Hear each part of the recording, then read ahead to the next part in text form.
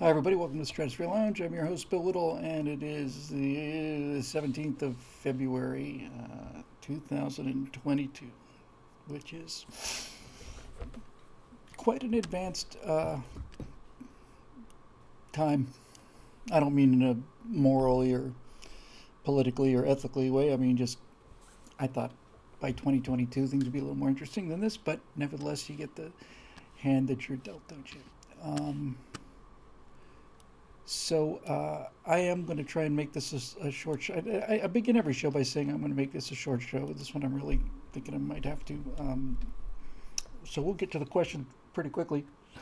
But as usual, we'll just chat for a second or two before we get out there. Um, the Mentioned this on the virtue signal with Zoe today. Um, I have been feeling, and I'm on record as saying that I think things are getting they're going to get bad before they get good, but that things in the long run are going to be fine. And the more I see, the more I believe that. Um, I think right now, see, this is the left. The left is like a submarine. In order for it to be effective, it has to remain hidden. And once it comes up to the surface, then it's easy. It's an easy kill. Subs would run from destroyers, but once the sub, if the destroyer forced the sub to surface, it's over.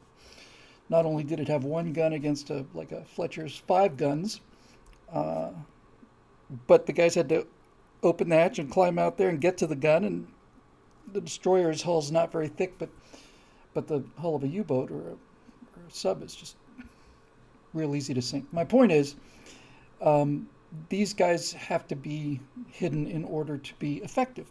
And the thing that I am seeing more and more of is surface U-boats is what I'm seeing. Every day, it seems to me, there's some new revelation and more evidence that the people who can move in the middle are waking up to this. A new report. There's just hundreds of new Republicans born every day today. You know, you watch a Super Bowl game and you have to get your kid to school the next day and put a mask on him for the second year in a row, and uh, and then you see all these celebrities and politicians just out there without masks. It's not a surprise to us. We've been talking about this for 2 years now, almost 2 years to the day. I mean, another month, I guess. And and most people don't know it because they don't see it on the news. But some things become unavoidable. It's like I said. It's the surface submarine, uh, and everywhere you look now, I'm seeing more and more signs that these elitists that have determined that they can run our lives better than we can um, are getting scared. That's what I think. I think they're getting scared, and I think it's dawned on them. Again, I mentioned a fair amount of this with Zoe today in a show called Tyranny, but I think it's I think it's dawning on them that it's dawning on us that they are not remaining in power and being tyrants and authoritarians and telling us what to do and living by one standards while we live by another standards. Every time that's happened in history, the people who were doing the high hat stuff, the highfalutin folks who were telling other people what to do, those people had guns or swords or sharp sticks or rocks at their command. In other words, in every other tyranny that I'm aware of in human history, the people doing the tyrannizing gave the people who were being tyrannized something to be frightened of. And these people have done the same thing with us. But what they've given us to be frightened of is we don't want our reputation ruined. We don't want to be doxxed. Mostly, we don't want to be thought of as racists or white supremacists or Nazis or whatever else the Canadian truck drivers are this week. Um, they are uh, they are using social pressure to get us to do what we want to do, and social pressure is extremely powerful. or else we wouldn't be in this mess. But it's not the same thing as guys with guns in Black Marias that come at 2 o'clock in the morning and take you and your family out to a field and shoot you. So it's a bluff. And I've been saying this for a while. It's a bluff. They're bluffing. The bluff has worked for quite a long time, but now it's starting to fray, and I really think it's starting to fray faster. It's kind of like taxes, you know. If everybody at the same time decided they weren't going to pay their taxes, what would they do? I mean, what would they do? The person organizing that would be probably in trouble. But if just spontaneously, let's just say, people just woke up one day and said, "No, I'm not paying income tax anymore. I'm tired of it."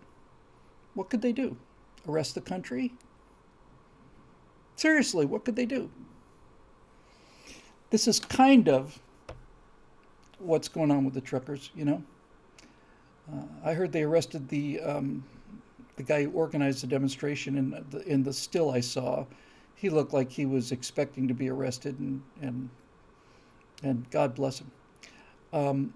But they can't arrest all of them, and the more pressure and the more force they use, the more people wake up. The more people wake up, the deeper they get.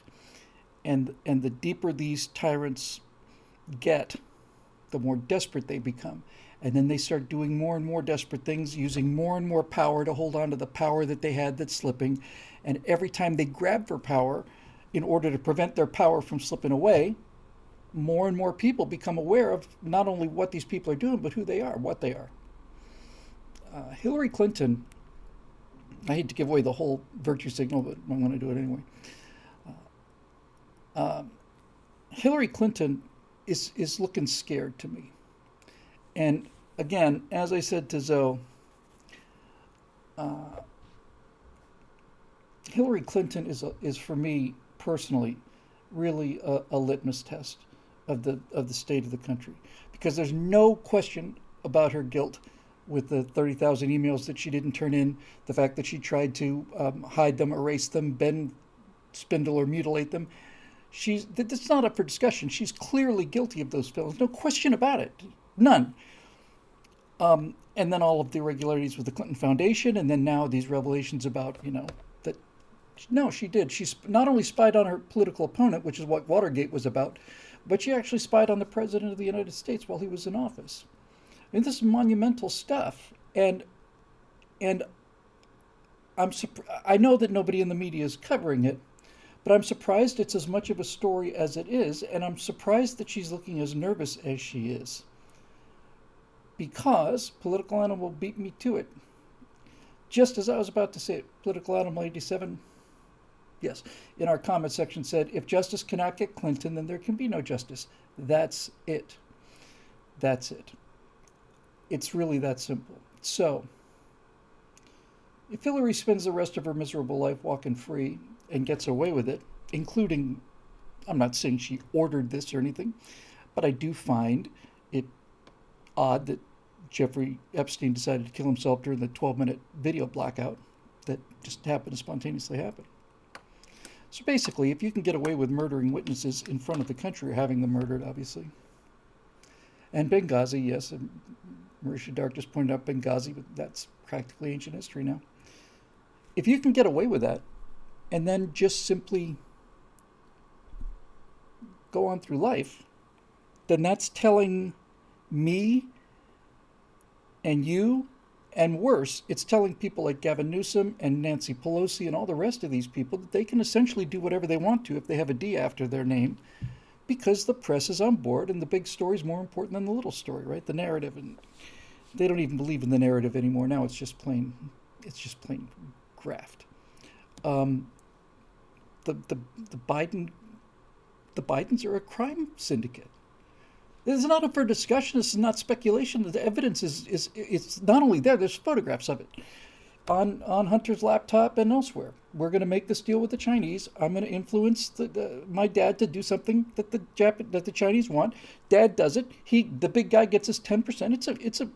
It's treason for money, and And so all of this, to me, basically comes down to Hillary Clinton. Not that she's the cause of it, but she is the actual litmus test. For those of you who perhaps may not have actually had any chemistry at all, a litmus test is a way you test for the pH, the acidity level of a liquid.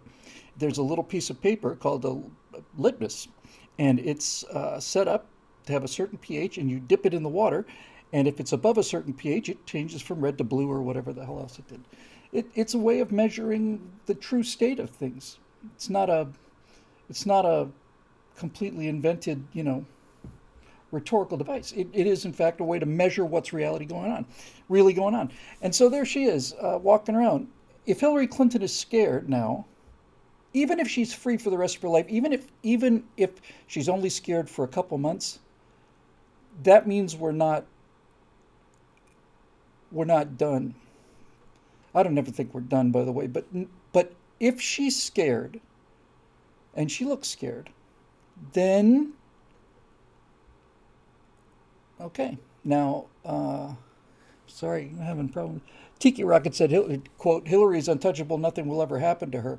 I agree, except that I think the chance of something happening to her has gone up.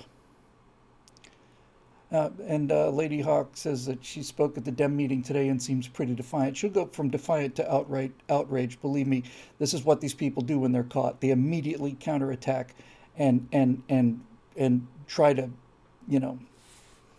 to throw the spotlight. It's what the whole collusion with Russia thing that they invented against Donald Trump was about. It was a preemptive attack for treason. Right? We've all committed treason, and we're all breaking the law, and we're going to win this election, obviously, so we can commit more treason. And then the American people get up on their hind legs and they elect Donald Trump by a margin greater than they possibly could have imagined. So even the cheating couldn't get them there. So they got Donald Trump, and then they realized, okay, now somebody's not playing according to the plan. And they started to get worried. So what happened? And I mean, in the 3 days after the election, forget the inauguration, he's still months away from being president. 3 days after this catastrophe, after she sobered up, there's evidence that Donald Trump is colluding with the Russians. And if you listen to lefties, that's what they believe, that he's a traitor who was paid for by the Russians. And so the big lie keeps on rolling. The guy who is the one who's going to put the traitors in jail is accused of treason. And given the magnifying power of the mainstream media, it works. Or it worked. Anyway, back to the Hillary thing. If she were just sailing through life without a care, just stay with me on this, because I'm trying to find the positive in things, and that's not wishful thinking, it's just hard. If I got the sense that she didn't give a damn, then that would be because she believes that she's absolutely untouchable, and that means the situation's very bad. If she's nervous, then that means that there's at least a chance that there might be consequences, because she's the one who's on the inside pulling the strings, and if the person pulling the strings is a little bit worried, then that's because there's a reason, and the evidence is overwhelming, and it's going to just keep coming. So does anything happen to her? I don't know. If I had to guess, I'd say probably not. But nevertheless, it's encouraging, and these people are not going to have the Congress forever. So I think in November they're going to take what might be the biggest shellacking in the history of the country. And if that happens, and there are huge, especially if there are I mean, it's not inconceivable, it's not likely, but I wouldn't be surprised if there are veto-proof majorities in the House and Senate, then she's in for some jail time. So it's a sign of hope.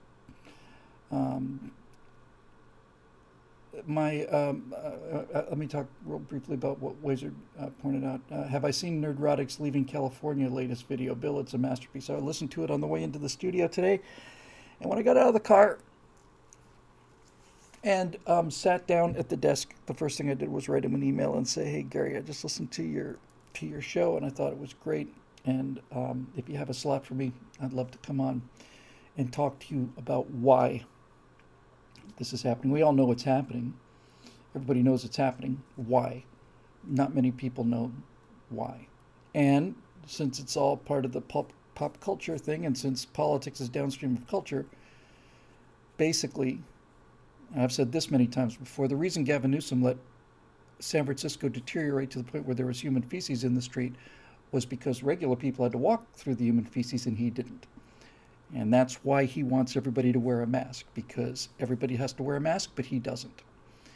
And everybody has to shut down their business except for those businesses that Nancy Pelosi may need in order to maintain the titanium outer hull, and so she can get a haircut or a dye or whatever, right? So why? It's people think that they do these things in order to get power, but I think it's really much truer to say they get power in order to do these things. This is the payoff for them. This is the jollies for them. This is what makes them happy, and it's the only thing that makes them happy. So we'll see. Anyway.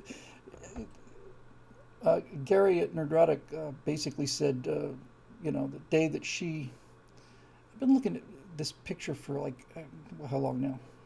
20 minutes? And I knew there's something wrong with it. It's just like it's like the Riddler's on camera. I got this Dutch angle thing going on here. Look at that wall. Should be never hard. Although it's a fisheye lens. That seems a little better. By the way, I don't know if you were aware of that, but on the old Batman show, anytime that a criminal was on camera, you got a Dutch angle. Every time that the Riddler was on camera or whatever, the room would be shot like that. Every single time, which I thought was pretty cool. So, Gary said that the day that his wife had to close what was previously under Donald Trump her booming business, now it's worse. Now I feel like I'm on the Titanic. Hair salon business. That day when she was forced to close this business that had been doing so well was the day that Nancy Pelosi opened up one to get her haircut. Now, I cannot remember the woman's name because I've never seen her before, but she was on a PragerU thing that I saw, I think, on Instagram.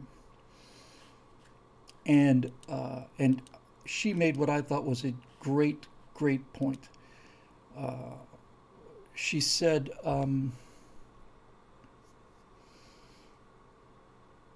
there was a Batman versus Two-Face with Bill Shatner as Two-Face? Really? Good Lord. But what this woman said, this obviously conservative woman said, look, here's basically the numbers. Half of the gross domestic product in this country, which is, I don't know what it is now, trillions and trillions and trillions of dollars. Half of them, almost exactly half, comes from big businesses. And the other half comes from small businesses. And I forget the numbers, but I want to say that there's something like 20,000 big businesses. And big business doesn't mean, necessarily like, Google. Like, FedEx is a big business and, things like that. 3.5 million big businesses.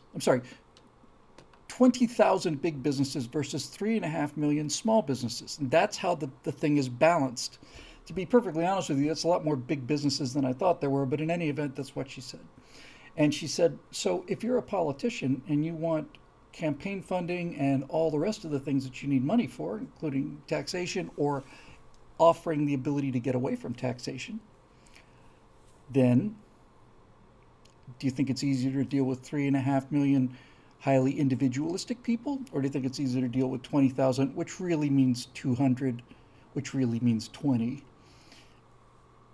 Big businesses, if you can convince them, if you can convince that 20 of the biggest businesses to go along with anything you want, like for example, here's you gotta click this link. There's Shatner, and I'm not gonna watch it now. Oh, okay, it's animated. That doesn't count. Because I was pretty sure I would have remembered seeing that. So basically, why don't we do this? Why don't we put what's the matter with me today with this camera's driving me nuts? Why don't we put more and more of the people that had small businesses that created half of the wealth in this country on any given year? Why don't we lock them down? Because what big businesses have that small businesses don't have is resources. A big business can lay off 50,000 people, and those people will suffer, but the people running the business won't care. I used to think that they did, but I don't anymore. But a small business can't do that. And every day that the lockdown continued, just another hundreds of businesses that just said, today's our last day. We can't do it. We're out of money. And we got to close. So it was, at the very least, it was very beneficial. This pandemic was very, very beneficial to people like Bill Gates, and not so beneficial to people that run the hair salon. Unless it's Nancy Pelosi's hair salon, in which case I'm sure they're fine. And Tiki Rocket says this is also how regulation kills small business. Exactly. Small businesses, like this one, do not have the resources to fight this thing. And this is how they can get away with it, too. I mentioned a little while ago that they're bluffing, that the threat of force that they use, including jail time and arrest and so on, is essentially a chimera. Essentially, it's an illusion and a bluff. When a month into the pandemic, April of 2020, we started to see the data. I remember so clearly saying, "Oh, somebody finally remember doing this during the Chronosphere Lounge."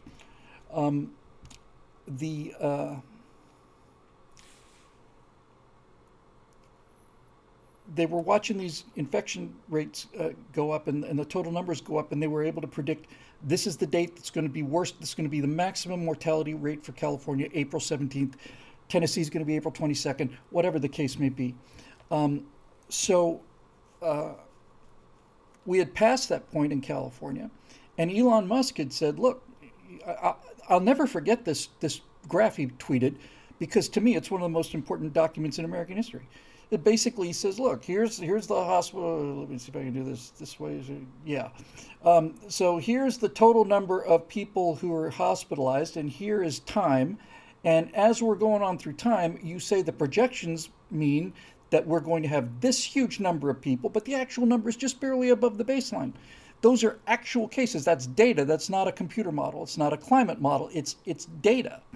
So he said, based on the data, I'm going to open my Tesla factory. We did our 2 weeks to flatten the curve, and it looks like it's flat. So that's what I'm going to do. And they said, well, you can't do that. It's against the law. And Elon Musk, being Elon Musk, said, well, then come down and arrest me, but don't arrest any of my workers, because it's not their fault. If you're going to arrest somebody, arrest me. And you know what they didn't do? They didn't arrest him. You know why? Do you ever think about that? 2 reasons. One of them is Elon Musk has the means to defend himself legally, unlike the people who are still in jail for Washington demonstration of the people's will. So you can't lock Elon Musk up for a year and a half and have him disappear into the black hole, because he's not anonymous, and he's not even a question of poor. He's got the money to do this. And the second reason is because he's famous. So, uh, a California member of the California State Legislature tweeted out "F Elon Musk," and his response to me again. Look, I'm not a worshiper of Elon Musk. The man has his faults and flaws. There's some things he does that I disagree with, but I do think he's the most remarkable person in the world right now. And when the California legislator said "F Elon Musk," he didn't argue back. You know what his response was? It was two words: message received. Message received. That's that's what's confident. That's what confidence is. Oh, F me and my companies and the billions of dollars that I pay in taxes. But didn't he say a couple months ago when he was accused of being a freeloader, he just wrote a check for $9 billion in taxes. Uh, and he then he then he lived up to his message received. In other words, I'll take these companies out of California. Not just because you've insulted me, because it's insane to stay here, but nevertheless, I'm going to do it anyway. So anyway, all of that. But I do see them really starting to panic. And the evidence that they're panicking is not just that Trudeau, called in the kind of powers he would need if there was a nuclear war. It's that uh, obviously this whole show's kind of stream of consciousness. I've read, sorry, was Electric Glock 18 said, "Are we discussing the fact the crackdown is currently coming down on the truckers?" It is, and I'm sure that you mean like right the second kind of thing. Listen, if the police come out and start arresting truck drivers and throwing them in the clink, that will be, I hate to say it, that will be really good for freedom, right? Because when normal people see that, I know a lot of those people are brainwashed into thinking, oh, bus fulls of cops just pulled up. Okay, well, you see, this is why I'm encouraged. Yeah, and the social services are coming for their kids. Listen, I don't want to be misunderstood, because I am an enormously sympathetic, and not only sympathetic, I deeply admire every one of those people in the truck convoy. But if the government comes and with police cars full of cops and in riot gear, and they arrest truck drivers who are waving Canadian flags and peacefully protesting, and if Child Protective Services takes their children away, and if the government takes their bank account away, just zeroes it out because he's got the power to do that now, then that creates conservatives. It creates masses of them. And look at the reaction to Trudeau in the Canadian Parliament. He's speaking and people are yelling at the top of their lungs. He's finished. He's finished. Because the submarine surfaced, right? That's it. That's the entire point. The sub surfaced. What do I mean by that? I mean that if he's not having to deal with any kind of a serious problem, he's young and he's handsome and he's not smart. But he knows how to act smart, and sophisticated. And he's like a Hollywood movie. It's like electing George Clooney for president, right? And as long as everything's cool, the sub can stay under the surface and do all the damage and launch all the torpedoes it wants to, because nobody's watching. But when something like this happens, now the sub's on the surface. So the more force he uses, the more people are going to protest, the more his fate will be sealed politically, and they don't know how to do anything else. Because if they did, they wouldn't be the people that they are.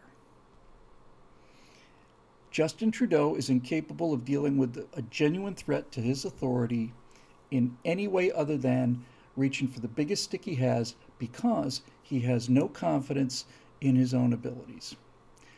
What I would have done if I was Justin Trudeau. Well, I wouldn't have done the things that got him into trouble anyway. But what I would have been seen, much more important, really, not even important so much what I would have done, what I would have seen to be doing is this. I don't know if I could go quite as far as Andrew Breitbart, but when Andrew Breitbart was being protested at a hotel, there's a crowd of people down the street who were basically calling for his blood, and out of nowhere, Andrew pulls out a pair of roller skates and roller skates right into the middle of the crowd and starts talking to him, and half an hour later, he's taking them all out for lunch.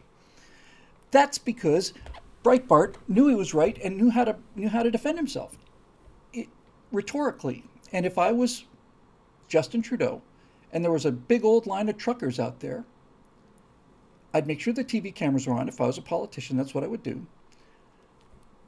And I will walk outside the Parliament building, and I'll walk down the street to where the head of the truckers are, and I'll shake their hands out in the cold, I'll pat them on the shoulder, and I'll start talking to them.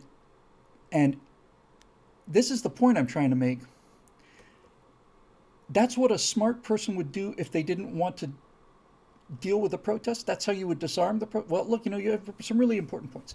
And we're going to start working on this. But he can't do it because he doesn't have, because he's a phony, because he's a paper mache guy. Just like Barack Obama. He's a complete paper mache guy. The only time I've ever seen Barack Obama that I can think of, that I can remember anyway, the only time I've ever seen him without the mask, if you'll pardon the expression,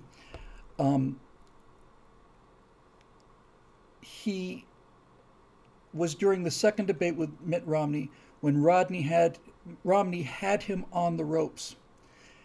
On the ropes. And he reduced him to a stuttering cluster thing, you could see it's like he was just lost. I'd never be lost like that.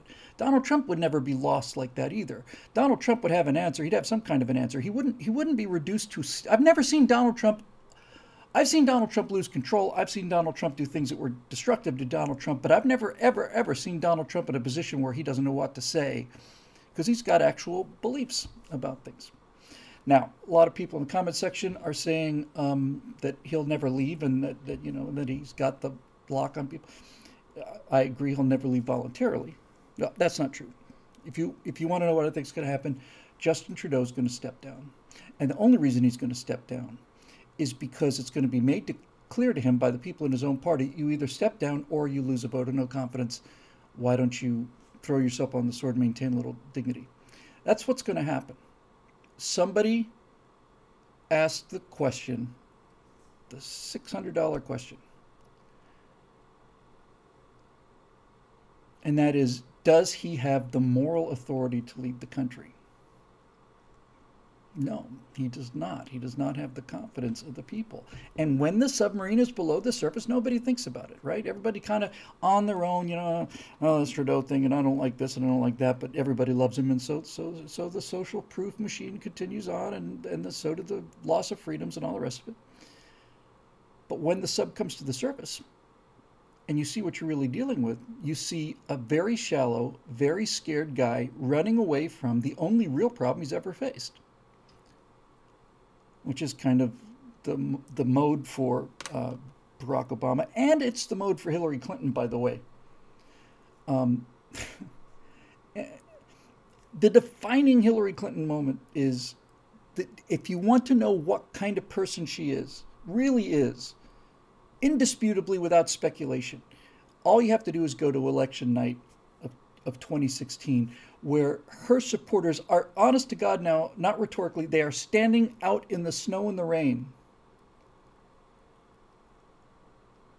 waiting for her to come out and give her concession speech, and she doesn't do it. I think she's the first candidate in history who didn't really do it. And so she just got drunk and throwing things around, and those people had to stay out there for 3 hours, and then they had to go home. If I lost an election, even if I lost an election that I thought was rigged, the one thing I'm not going to do is I'm not going to turn my back on my supporters, right? But she cannot do it She cannot. She does not have the fiber, the moral fiber to do it. She just can't. So people are seeing that they're cowards, that they're crooks, that they're cowards, that they have nothing but contempt for the American people, in the same way that the movie producers have nothing but contempt for their audience, right? We'll put out a fourth Matrix movie. A fourth Matrix movie? It's been 30 years. Yeah, throw something together. How the hell are we going to do that? No, just think of something and throw it out there. The audience will eat anything. If it's got Matrix on it, people will eat it. They're just idiots. All they want is, if it's got Star Wars on it or Matrix on it, they'll buy it. That's how they see us. They see us as children, and fools. They're in for a surprise, I think. Where did this one comment go? I like it so much.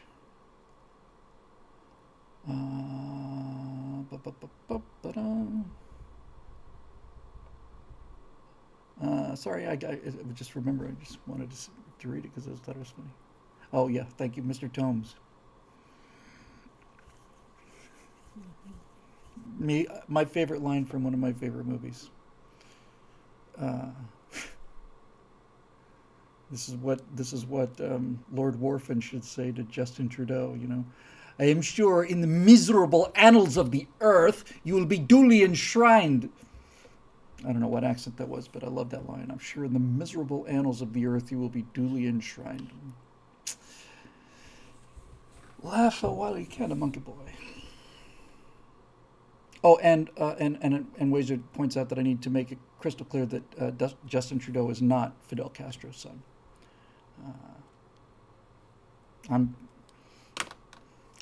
Look, since we're here, right, and we're knocking back a few. This I'm not going to say publicly because I don't have the actual evidence. But if you asked me, I would say yes, of course he's Castro's son. There's a picture of his mom making moon eyes at Fidel. His dad looks nothing like him, and his dad looked like that. And I'm pretty damn sure that Barack Obama's father was Frank Davis. That's who they look like. In a world that made sense, you would be able to ask for proof of these things. And yes, it's an invasion of privacy. And no, you shouldn't have to ask a citizen. But if you want to run for president, you should be willing to do all these things. Would you be willing to take a cognitive test? Yes, absolutely, I would. What about a deep look at your personal background? Well, obviously, if you can't pass a security test, Barack Obama would never pass the lowest level of security clearance. And so we'll make him president of the United States. If you can't pass the kind of security clearance that you need to do the very, very lowest level work, then you shouldn't be president. You're done. That's it. Disqualified. So, there you go. Oh boy. CP Tomes are saying something through an oxygen tank and a cannula oxygen cannula for wife. The Chicom bioweapon head cold variant is running rampant in the house. I feel for you, brother. I really do. I don't know how far along it is, and I don't know which variant you've got, but no matter how bad it gets, it will get better.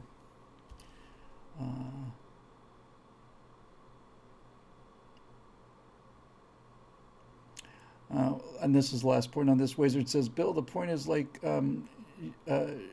Jinping. Xi Jinping thing. You call him Pooh because he looks like Winnie the Pooh. He's not a handsome man, not a striking guy, I would say. We use Justin Trudeau as a test of dictatorship. If he bans or censors mentions of this, he fails the test. That's it, really, pretty much. If you're challenged and your first response is to silence or censor people, then you're a tyrant. You're an authoritarian. You have no moral authority to rule, and you're terrified. You're afraid. Xi Jinping. All right, let's get to the gusto here. As usual, we will do the BillWhittle.com members forum questions first, and then we will go to Facebook. I am logging in now. Member forum.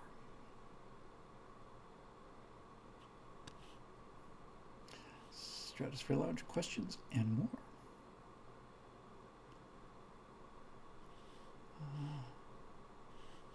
There's a forum thing I wanted to check earlier, but I haven't had a chance to. It was PJ O'Rourke.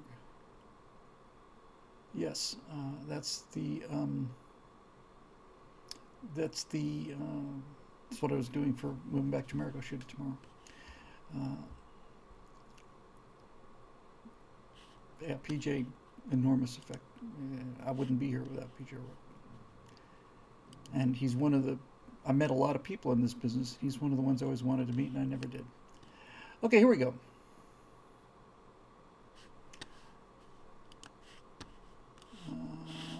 Yeah, sorry, 1 second. I'm going to move these little boxes around so that I can maintain my desktop of doom here. Hang on 1 second. All right, here we go. Okay, now I can see the comments as well.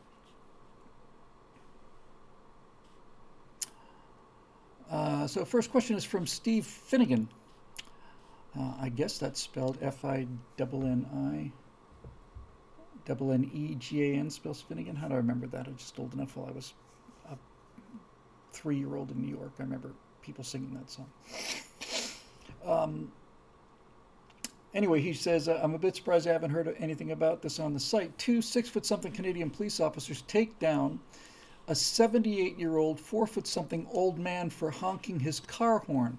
Admittedly, the journalist was something of a jerk, but perhaps that's his function in all this. By the way, I understand what is prohibited is honking of air horns or train horns, not car horns. If true, then the old man was innocent. This is not a legal opinion. I'm not a lawyer. I'm not a Canadian lawyer, yada, yada, yada. This has to be devastatingly bad image for the Canadian police. It is. It's a devastatingly bad image for the people that rightfully pride themselves on being the most tolerant and polite people in the world. And arresting that pastor a couple months ago, who shamed the police out of his church. He's pulled over on the highway and arrested on the street because he stood up to the government. This is the submarine surfacing. This is watching the conning tower start to emerge from the water, and the little ramming grill that they have on the front of a U-boat, that little saw thing. It's like it's starting to break the water, and people are seeing this. They're not seeing it the way they would see it if it was covered fairly, but nevertheless, there it is. Yes, 6-foot-tall Canadian police officers pulling a 78-year-old man down to the ground is the end of Justin Trudeau, because we're not as far gone as we think. So there you go. I saw Arthi Pauluski. That's he's the pastor, right? And they denied him bail this time. Okay, they're going to throw him in a dungeon. Okay. Shelby Foote said in the Civil War, he said, a lot of press abuses and people sent to jail for reasons that maybe they didn't deserve, inciting riots or inciting whatever. And they were sent to a dungeon, and Shelby Foote said, but sometimes a dungeon's not a bad place for a patriot. And I thought that made a lot of sense. So I don't want to see anything bad happen to any of these people. I saw the most amazing thing, disgusting thing I've seen was a week ago, where it was looked like a parents' meeting, a school board, and everybody in there had a mask except for one guy, and these two big, I think they were private security guys with no legal authority, grabbed him out of the chair, shoved him out the door. Okay, bring on. You don't have the moral character to honestly deal with opposition, because if you did, you'd be a conservative. So when the people start to rear their ugly heads, brave Sir Justin ran away.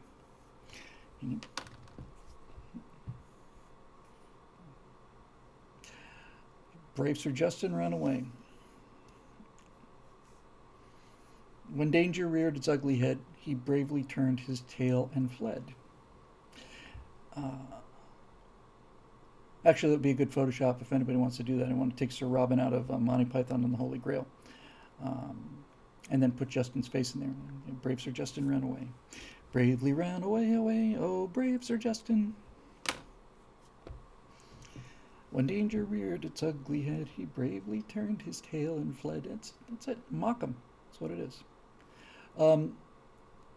Yes, devastatingly bad image for the Canadian police, Steve. And every time that happens, which is the only thing that can happen if you're Justin Trudeau and that kind of person, or Nancy Pelosi, or Biden, or Harris, this is the only way they know how to deal with things. They don't have the moral courage to face genuine opposition, so they try to silence it. But when that happened, and when people saw it, they became conservatives, like that. And that is getting to be a bumper crop. So anyway, Grayson Beckman. Who? I'm hoping things are well up at stately Beckman Manor. Hey, Bill, thank you for the compliment about my name last week. I too think the name is cool. Well, you got a second one there for free.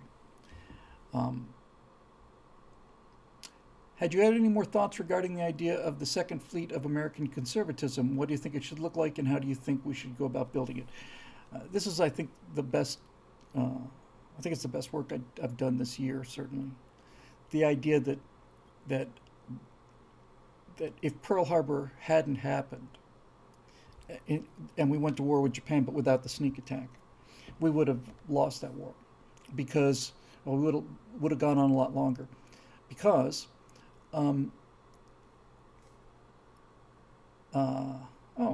Dave Big Booty is listening from the wilds of central Wisconsin. Glad to hear it, Dave. Be careful out there. Those Wisconsiners, you don't want to stop in that state, because God knows, if you stop in that state with a flat tire or something, those sons of bitches will come out of their house and they'll, come right up to your truck and offer you blankets and soup and place to sleep and all the rest of that stuff. Oh. So I just thought it was a great analogy. The ships that were sunk at Pearl Harbor, that first fleet, the Pacific Fleet, pride of the nation, we were all so sure was going to defend us against Japan. If that fleet hadn't been sunk and had gone out to sea, the Japanese would have eaten it alive. They were old, slow, undergunned, under-armored, underpowered, big, fat, obsolete battleships. The Arizona, I want to say, was commissioned in 1916. It was commissioned during the First World War, the Arizona. The things like Yamato, or even old Japanese battleships like Fuso would have eaten it for breakfast. So, just to reiterate the argument for those of you not familiar with it, I said sinking the fleet in the Pacific was the one thing that guaranteed American success, because two things. One thing generated two things. Sinking the fleet in the Pacific did two things. Number one, it made us very, very angry. That was really important. And the second thing it did was it destroyed the obsolete weapon that we were counting on. And that was a real blessing.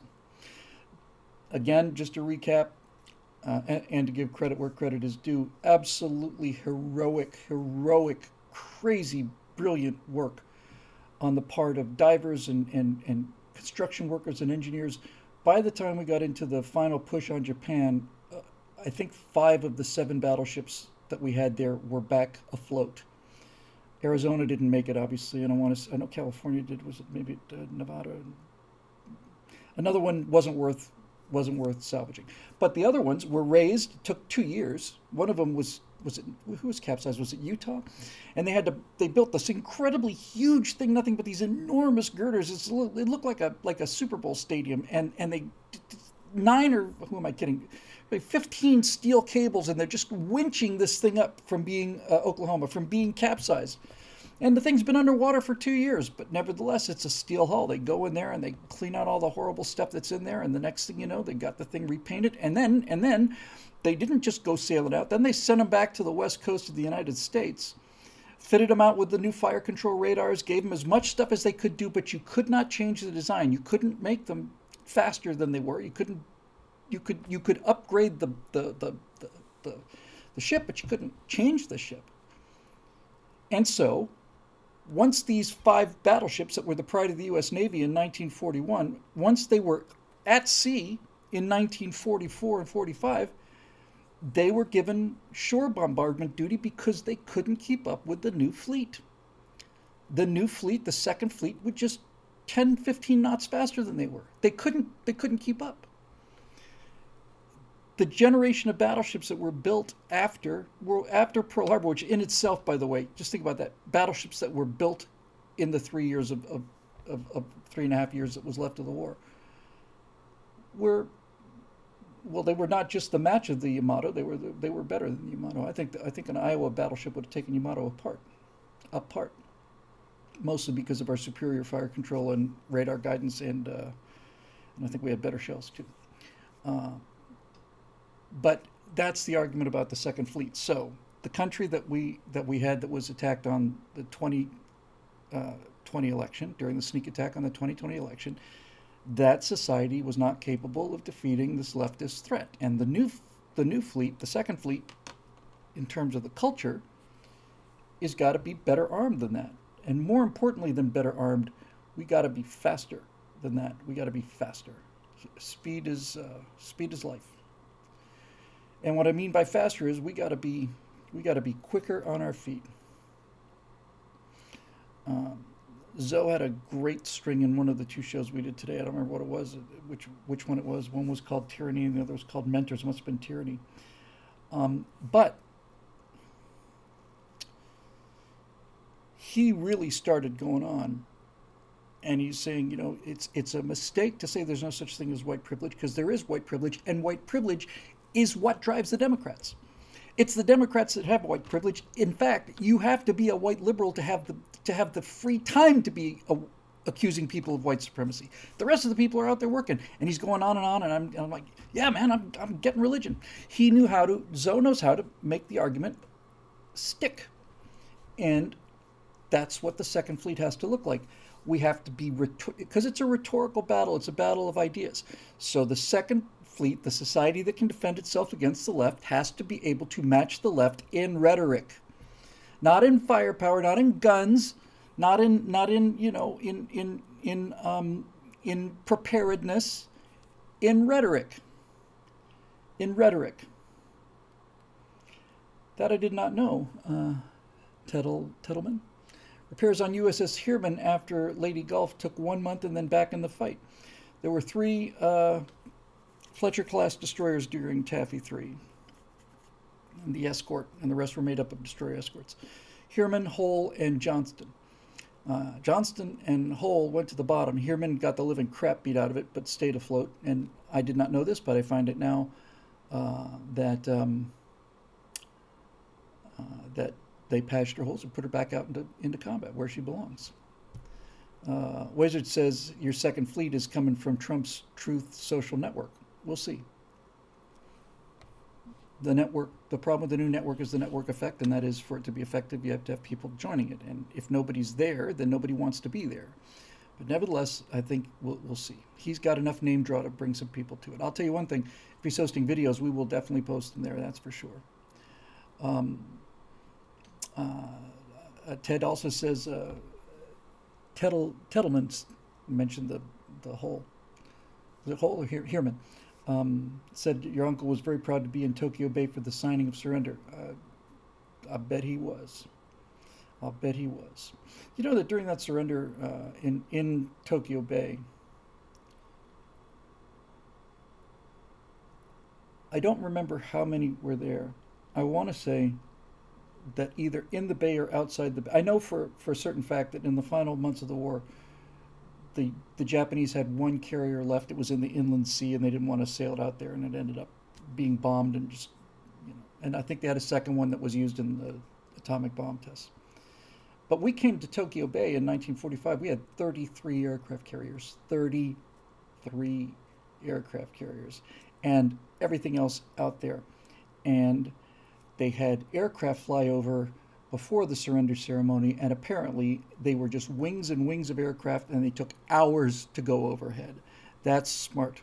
That's smart, smart, smart. That's, when people surrender, before you're nice to them, you got to make sure that they know that they've lost the fight. You don't have any idea about getting back up again. So I thought that was just terrific. Oh boy, that sounds familiar. Tiki Rocket says my grandfather was in the Philippines and was pretty sure he was going to die before the bombs were dropped, before he heard the bombs were dropped. Yep, your grandfather and my dad. My dad was a second lieutenant in Europe in the U.S. Army. Germany surrendered, and he figures it's just another month or two, and we will be heading out to Japan. And we'd seen casualties at Guadalcanal, 1,500 killed. Casualties at Iwo Jima, 7,000 killed. Casualties at Okinawa, 13,000 killed. The closer you get to Japan, the higher the death rate goes. This idea that the Japanese were getting ready to surrender is just nonsense. It's just not true. And that they'd already lost the war. As far as we're concerned, every single island we took, we paid for more and more and more. It wasn't like easier and easier. It was harder and harder and harder. They lost more ships in a kamikaze attack in one day than the U.S. Navy had lost combined throughout its entire history. So, little facts like that help determine, your opinion on things like the use of the atomic bombs. Because if they hadn't been used, a very good chance I wouldn't be here. So hopefully that'll do it for you, Grayson. We got to be a lot more rhetorically capable. We got to be able to use things like pop culture and entertainment, but mostly we have to understand the argument and go out and make it. And as I said, this week's Moving Back to America is about P.J. O'Rourke and his effect on me. But the reason P.J. O'Rourke made me a conservative was because he was very, very funny, number one, and number two, he was not the slightest bit ashamed of it at all. I've used this term many times. How hard is it to sell freedom? We're the party of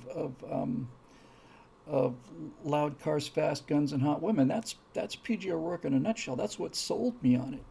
He's right.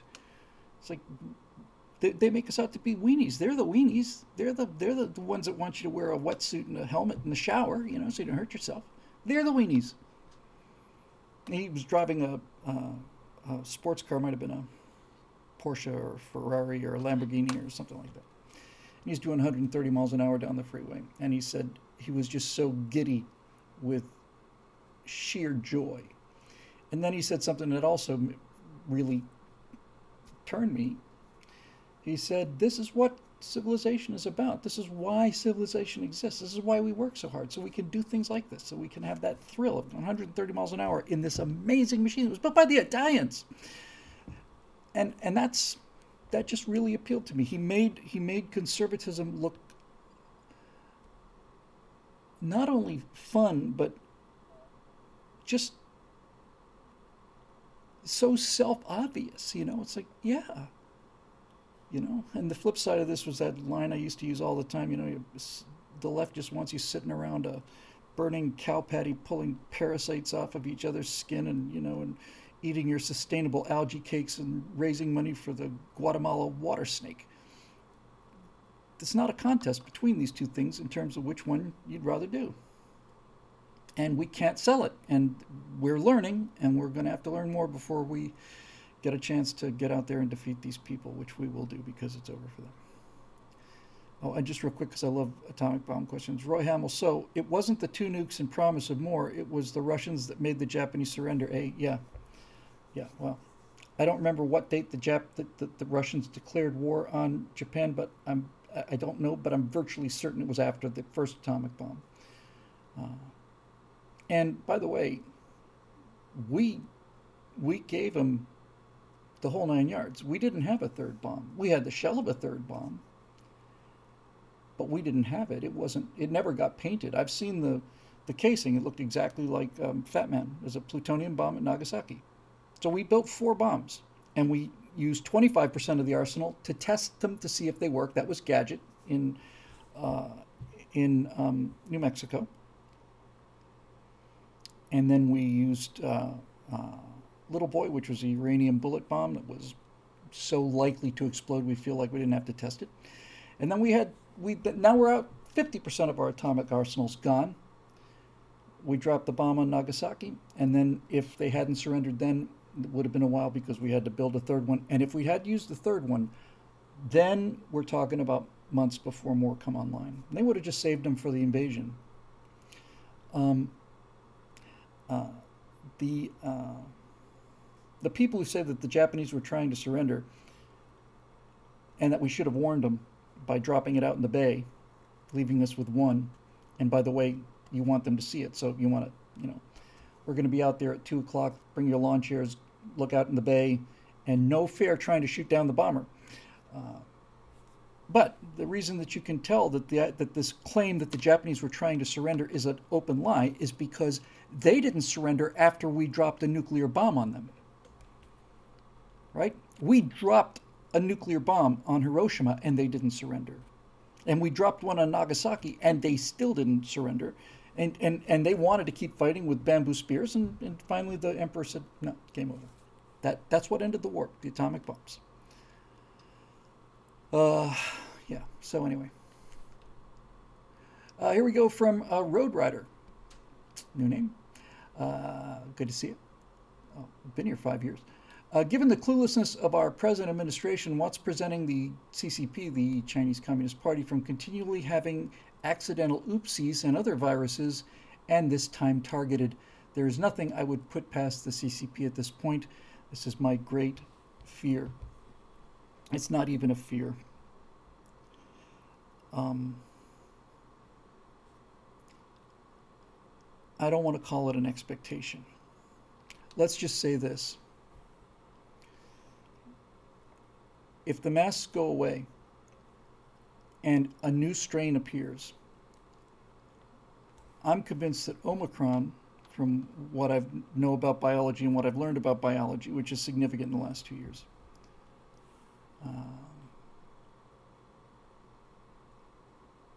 yes, I did miss Ian Nolan's question. Thank you, Marisha. I'll get to that next.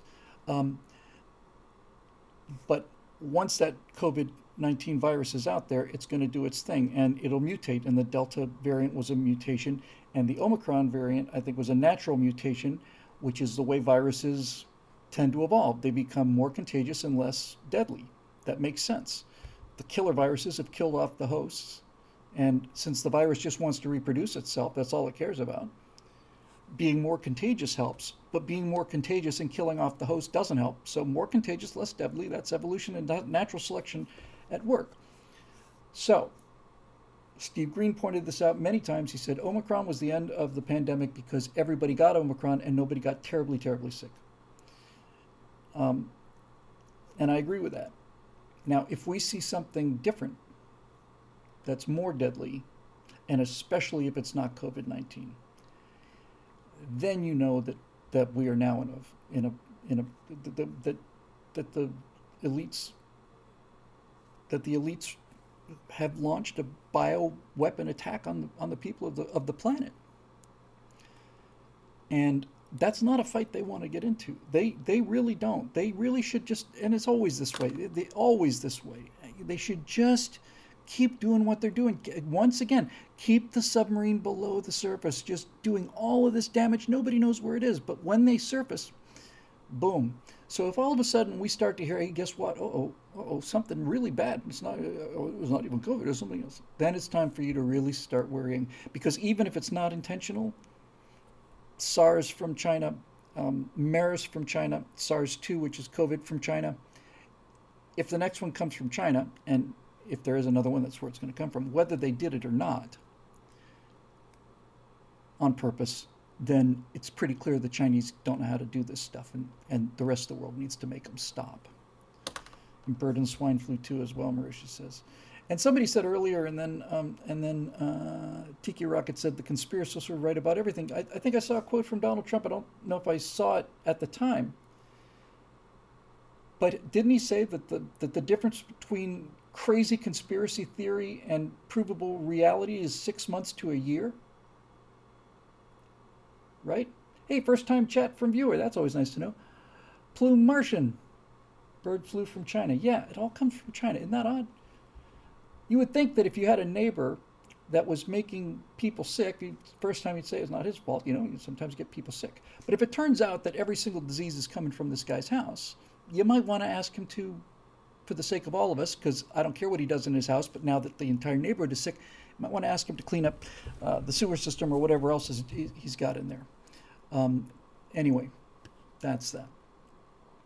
I missed this one, sorry, and thank you for the catch, Marisha. Bill, you keep on mentioning that Florida has too many old and unhappy memories for you to flee to, but you need some place with warm weather and a beach. Certainly my wife does.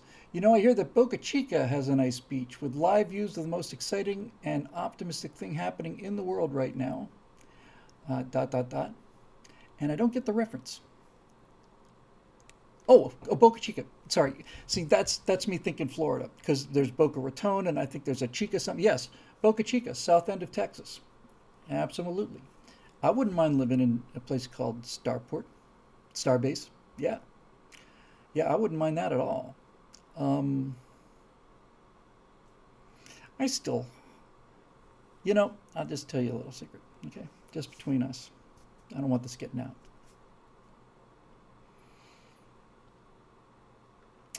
I have to. Did I tell you the suit got here? The suit I've been waiting for? It's here.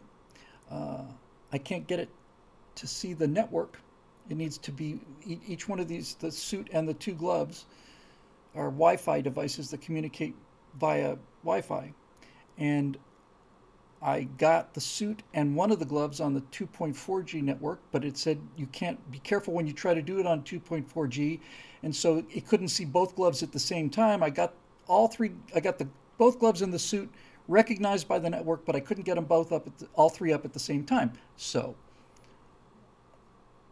okay, I tried to do it on 5G. Can't get it to look at 5G. So I ordered a new router. It'll be here tomorrow, and I'm going to put in a router that sits on the other box, and it's going to be just for this. That's all it is, nothing else on it. And if that doesn't do it, I'll be a little upset. But I did get the suit on, and I did do a couple of little tests, and it looked really good. I bring this up to say I need to finish, obviously, the pitch for the D is for Dungeon animation. And I've been waiting for this, so hopefully we can see some real progress now. But either after that or somewhere in here, I'm really thinking this year, I've decided I'm going to do something. And I made this decision within the last 2 weeks.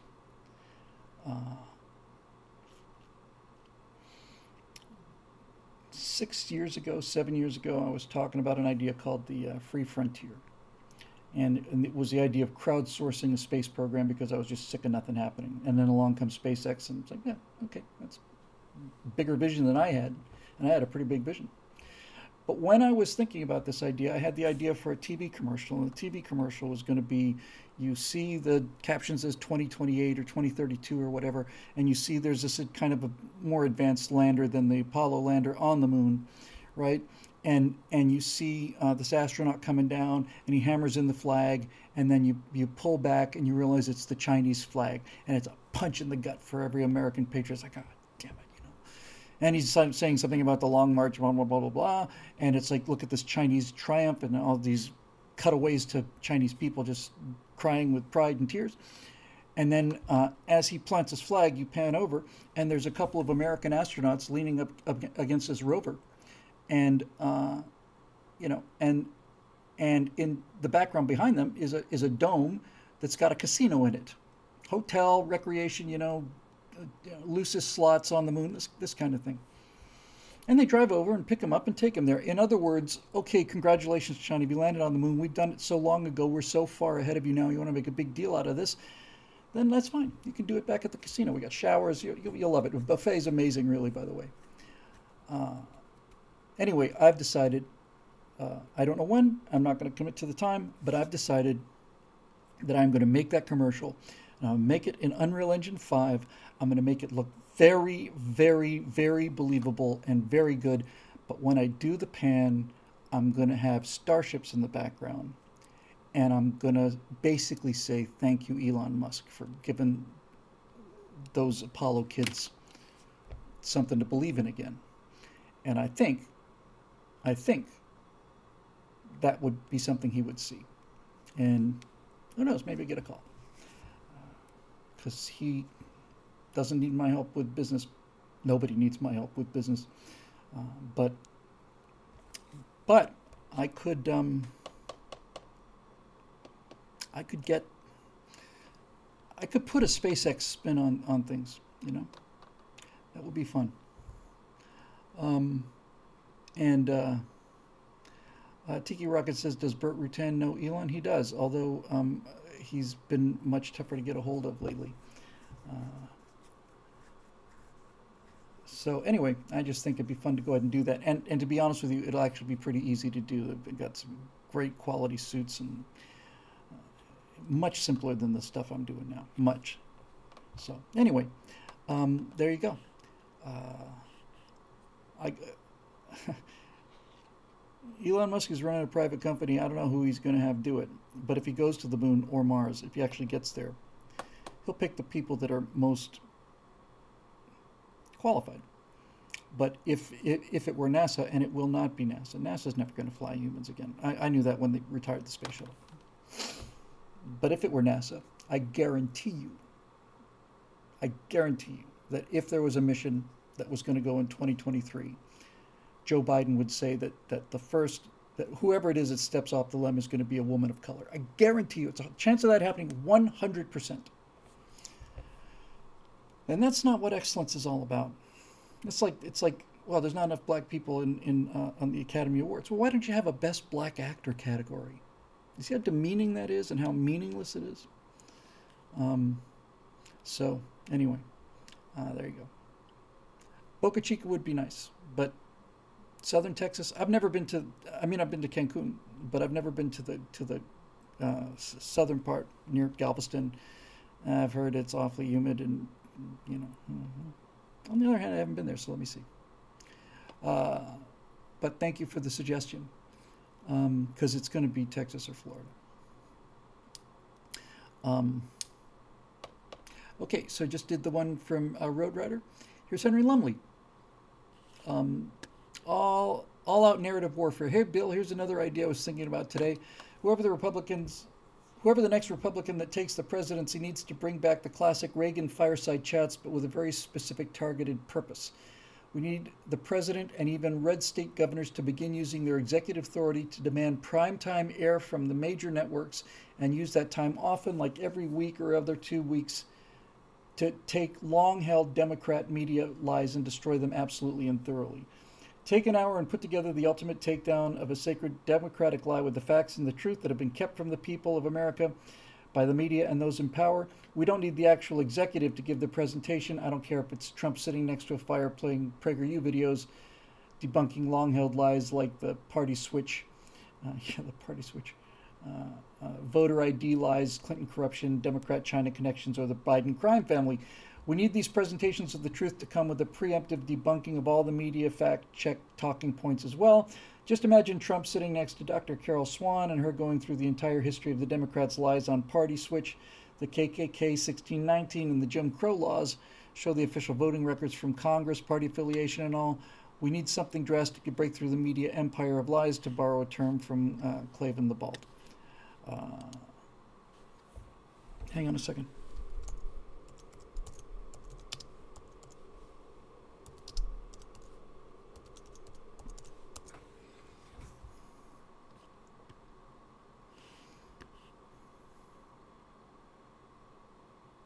Yeah, I'm pretty sure. I thought I got that right.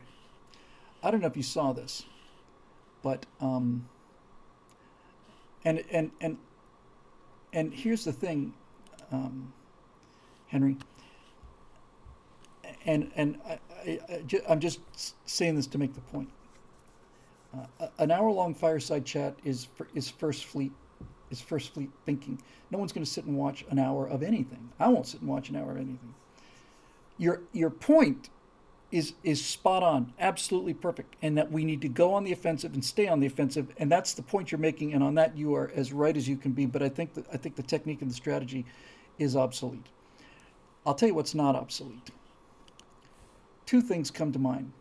First of all, I don't know if you saw this, but um, again, let me know if I got any of the details wrong. My understanding is that when she called the Virginia Assembly to order, the black Republican Lieutenant Governor of Virginia, Winsome Sears, what a great name. Somebody had stolen her gavel. Ha ha! It wasn't a Republican. It must have been one of those tolerant, you know, non-racial Democrats. Left-winger stole her gavel, right? Tunk, tunk, tunk. I now call the assembly to order. So you know what she did? She took off her shoe, and it was like a pump, and she used her shoe. She used like the stylish woman shoe, tunk, tunk, tunk. I now call this assembly to order. That is the A-bomb. It's the A-bomb. It's the A-bomb. It's unbeatable. She's unbeatable. And she's not unbeatable because she's black. She's unbeatable because she's black, and she is an example of the fact that it doesn't matter that she's black. She's an ex-Marine, all of that stuff. When she called that to order by taking, I guess it was a red shoe and banging the old, you know, pumps on the thing, I thought that is absolutely 100%. That's atomic. There's nuclear weapons. It's nuclear weapons. There's no fighting back from that for them. None. They decided to steal her gavel, which is a petty, childish little thing, and she didn't even outflank them. She just kind of, it was like the end of the first Matrix movie, where, you know, the whole time he's fighting Agent Smith, and finally he gets this thing. It's just kind of like, I'm just, you know, I'm bored. I'm bored blocking all of these hits. Boom. That was brilliant. I'll give you a second example, which I saw yesterday, I think. It was a clip, I think it was a Daily Wire clip, and it was Matt Walsh talking in front of a huge crowd of people. Now, Matt's been down about the whole transgendered athlete thing and so on, and he's, of course, been identified as a transphobe and a homophobe and all the rest of these things.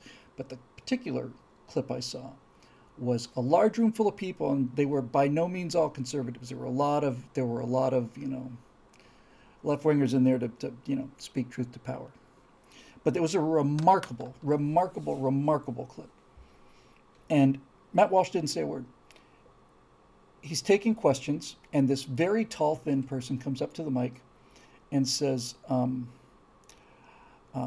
want you to know, first of all, that I'm one of the people that protested against you coming here. And Matt had the good sense to let him keep going. And then the guy said, I'm trans myself, and I came down here because I was getting ready to respond to all of the hate that you were spewing. But I've listened to you for the last hour, and I don't hear anything hateful coming out of your mouth. I don't hear anything transphobic. I don't hear anything homophobic. As a matter of fact, everything you've said is 100% correct. I would disagree with you about some of the techniques and stuff, but basically what he said was, people told him, don't go to this because he's a hate-spewing, racist Republican. And he went, and he had the courage to stand up and say, I was wrong about you, and the people I hung out with were wrong about you. That's Second Fleet stuff, right? That's Sun Tzu and swordlessness, the idea of swordlessness being the ultimate warrior victory, where you defeat the enemy using their weapons. You walk unarmed into the enemy camp, and you'll defeat them with their weapons. This is the kind of thinking we need. But your strategy is dead on. We need to be constantly fighting back against this stuff, and never ever let them get away with it. Greetings, Bill Wazard 13 here. I'm not giving up moving to Red US. Starting with a small story for laughs, I once spent 2 years in Canada as a student and got unpleasantly surprised how SJWs the big city folks were. Toronto, Vancouver, and Montreal, Ottawa, pretty much. Canadians of yore were big bearded lumberjacks that chop wood at 5F. The hive mind will tell me what that means. And killed bears with their bare hands for the skin trade. They also punched way above their weight in World War I and World War II. I believe somewhere in evolution they lost their balls and became the meek apologists of today. There's an actual theory of that, and it involves R and K, and I haven't talked about that in 2-3 years. But the truckers seem to have managed to resurface their original DNA strands and put it to the Darwin's natural selection test against the SJW variant. May the fittest one survive it. Exactly right. Exactly right, yes. Precisely correct. The submarine has surfaced, and people have come out, and once they come out, then they start running. As for my question of the week, do you think that the trucker movement will endure and survive 27 more days of emergency powers, or the lack of convoy, or the lack of the convoy, or the lack of coverage, plus seizing of their children and livelihood? Seizing of their children, by the way, now you know who you're up against, really. Now you really know. Or do you think that will defeat it? And how emboldened will other aspiring authoritarians be if the freedom convoy fades? Maybe the U.S. truckers should detour on their way to D.C. and aid their northerners brethren first. Also, watch the Leaving California latest neurotic video if you haven't seen it yet. It's a work of art. Link below. Best of luck in very best regards. Talked about that earlier in the show, about neurotic and stuff. It is. It's excellent. You see, the only thing I was worried about with the trucker convoy was that it would just fade away. That was what I was worried about. And as we said at the beginning of the show,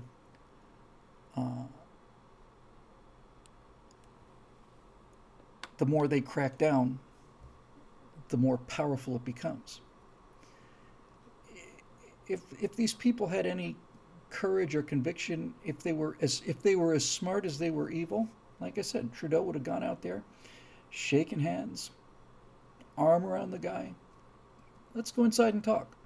Promised him whatever he would have promised him, and then basically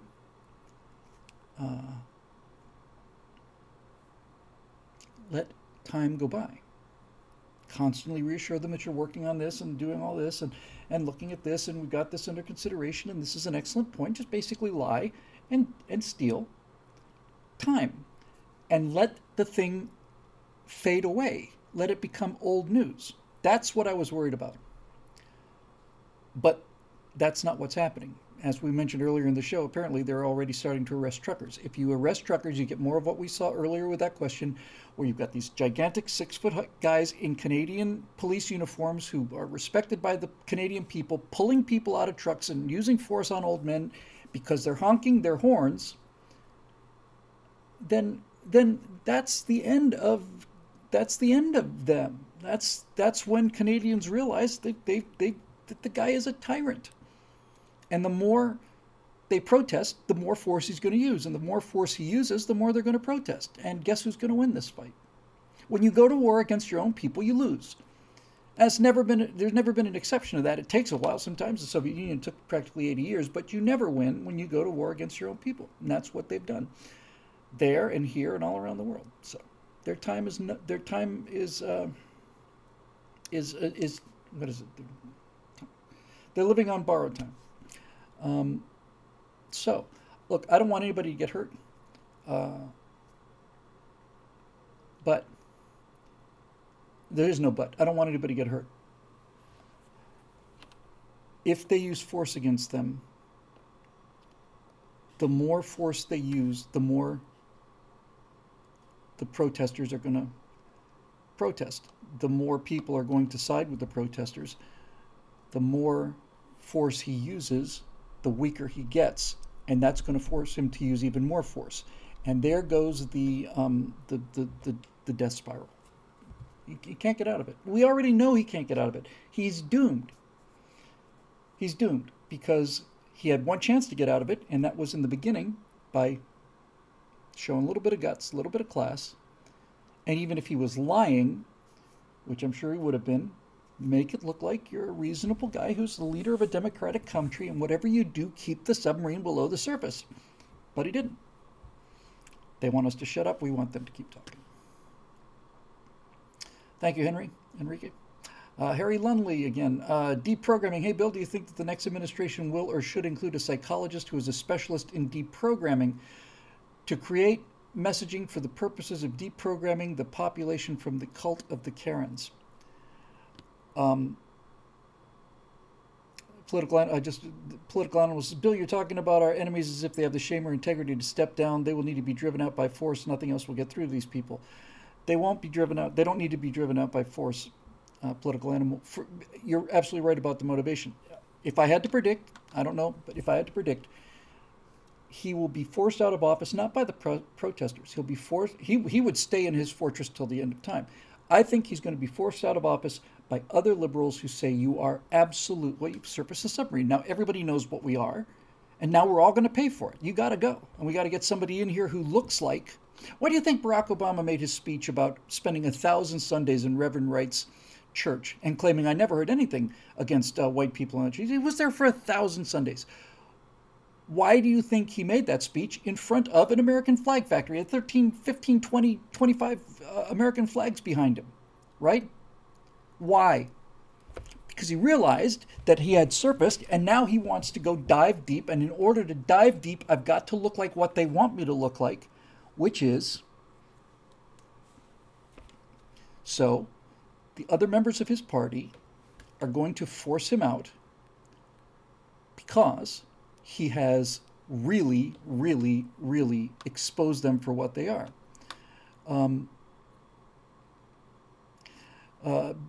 Bill, you do not know Canadian politics. The Liberal Party is fully behind Trudeau, and they all defend him and the building of COVID concentration camps. I don't doubt that at all. I don't doubt it at all. But Canada had a conservative government for a number of years, because I went up there and spoke at in Ottawa.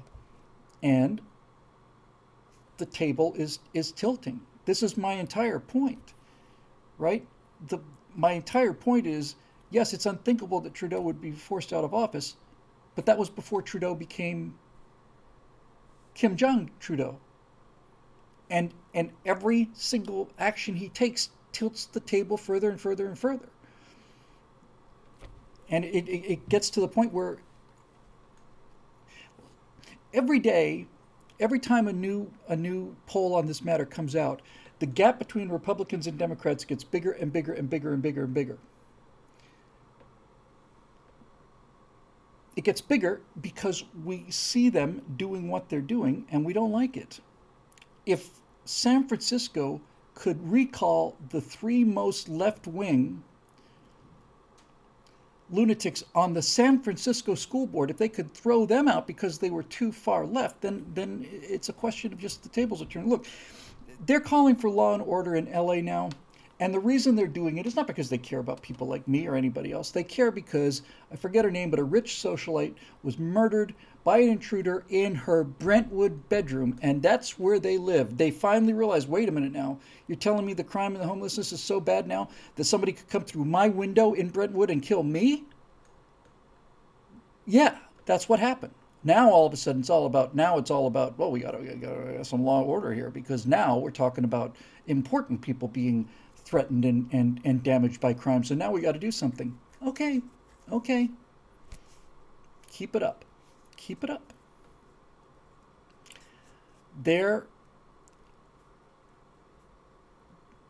Well, he says that's not happening here in Canada. You may be right. As a matter of fact, you're probably right. I don't live there. I don't see it. But I do see the optics, and I do have a sense of the Canadian character. And what I've experienced from Canada is that they have 2 essential elements to their identity. One of them is that they're not the United States. When I was in Canada, and both or 3 times I've been in Canada, I noticed that there was a great deal of pride in showing me as an American the things that Canadians did better than Americans, which primarily was their national health system.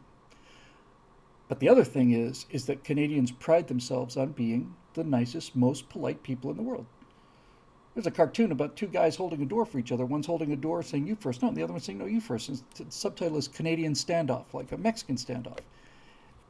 Polite people don't beat people up and pull them out of trucks. And polite people and kind, decent, well-mannered people don't have a government that does that either. When you see policemen dressed in black riot gear assaulting people who are waving Canadian flags and not causing any damage other than honking their horn, when you see this kind of this kind of paramilitary response to people honking their horns, that's the end of them. I don't know how long it's going to take, but I bet you $1. I bet you $1. So we'll see. We'll see. Anyway, back to Henry Lumley's question about deprogramming. What's the term? Is it mass formation psychosis? It's a term that's being bandied around a bit, I think, because it was featured on Joe Rogan's show. Mass formation psychosis is the idea that once you have enough people moving in one direction, then it basically becomes self-reinforcing mass. And so basically what it means is if you can get enough people to believe in the lie, then other people will come on board because they don't want to be seen as disagreeing with the lie. And the more they get exposed to the lie, the more indoctrinated they become, and so on and so on and so on. And this is how, if you want to know how Hitler came to power, it's mass formation psychosis. It's people, what were mostly good people, suddenly becoming very, very bad people because they believed in something that was sold to them under false pretenses. And Marisha points out it's like the Asch conformity experiment, which I've talked about before. You got 6 people in a row. You put out an ad that this is a psychological and a perception test. You got 5 actors and the test subject, but the test subject doesn't know the other people are actors. And the first person's shown a piece of string and a smaller piece of string below it. Which one is the longer piece of string? The one on top. And the guy thinks you're crazy. And then they go to the second guy. Which one? The one on top is obviously bigger.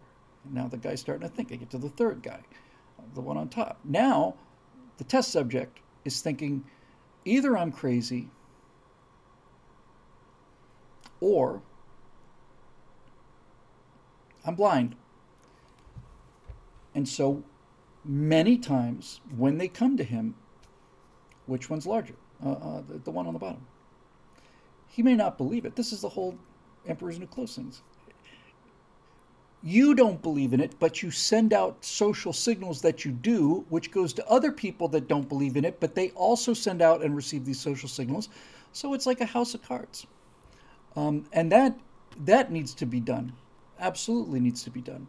I heard Joy Behar say, or read that Joy Behar said she's going to wear a mask for the indefinite future. I don't doubt that at all. I have no doubt whatsoever that people like her will be wearing masks for the rest of their lives. In the same way that, old lefties put, bumper stickers on their car. Right? This is my badge of pride. This is showing I was true, ideologically true the whole way through, and that I was always a right-thinking member of the state, and I'm not ever going to surrender this mask because the bad guys have been saying you don't need the mask, and so I'm going to wear the mask for the rest of my life. That's pretty much it. That's how it's going to go, and that's fine with me. It's fine with me from a personal point of view, and it's fine with me from a political point of view. I don't care what Joy Behar does. I don't care if Joy Behar wants to go out in a bubble. I don't care if she locks herself in her basement and has virus filtration filters and never steps outside again. It doesn't make any difference to me. I don't care. She wants to live that way. That's fine. It's her business. I'm not going to tell her to take the mask off. I'm not going to protest her taking the mask off, and I'm not going to go up to her and say you need to take the mask off because that's a Karen thing to do. But she doesn't have the right to make the rest of us live in fear like that, and so there you go. Okay, here's a Marisha question, and then there's a Patrick Reed question, and then, oh my gosh, another big Marisha question. Here's Charles Tomes. Here's another Charles Tomes. Well, we got a full house here today, and I'm not sure that's bodes well for Facebook, but we'll see. Because I realized from the last two shows that I do not have time to get to all of them. I don't think. I'm trying to make it shorter, but comes a point when it becomes so short that it's just, you know. All right. Henry Lumley, in case you did not already go on a rant about it, any thoughts on the Durham report? Well, fortunately for the Facebook posters, I have actually already gone on a rant on that one. All right, so here's a novelette from Marusha Dark here.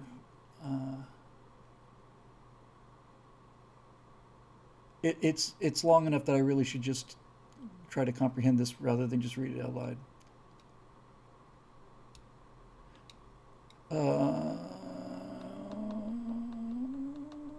Okay, so it's about artificial intelligence, and it's about me mentioning in the colonies, talking about the science fiction show I want to do, that artificial intelligence, self-sentient AI would be the nuclear weapon of the future, that once one person has it or uses it, everybody's got to have it, but once one person uses it, everybody has to. She thinks that might be a good idea. Essentially, by the time your stories take place, AI would be a form of super being when compared to humans. The worry, if I understand correctly, is that their presence will eclipse and obviate anything we find unique or interesting about humans in terms of the story. However, our culture is filled with tons of great and interesting stories in which humans walk alongside gods, giants, robots, dragons, heroes, aliens, and other entities far superior to humans, from Marvel to Star Trek to Person of Interest to mythology and so on. In all of these cases, the story focuses on the human element and the human perspective, and I think you could easily borrow from those same tropes, except that those stories are told by humans. In other words, Greek mythology, walking with the gods, became a thing, but if he had actually walked with the gods, it would have been something completely different. If Zeus had come down from Mount Olympus, then Greek mythology would have been very different. Very different. And this kind of is going to the point I'm trying to make here. You point out correctly that we can constantly explore the idea of what would happen if humans co-inhabited a place with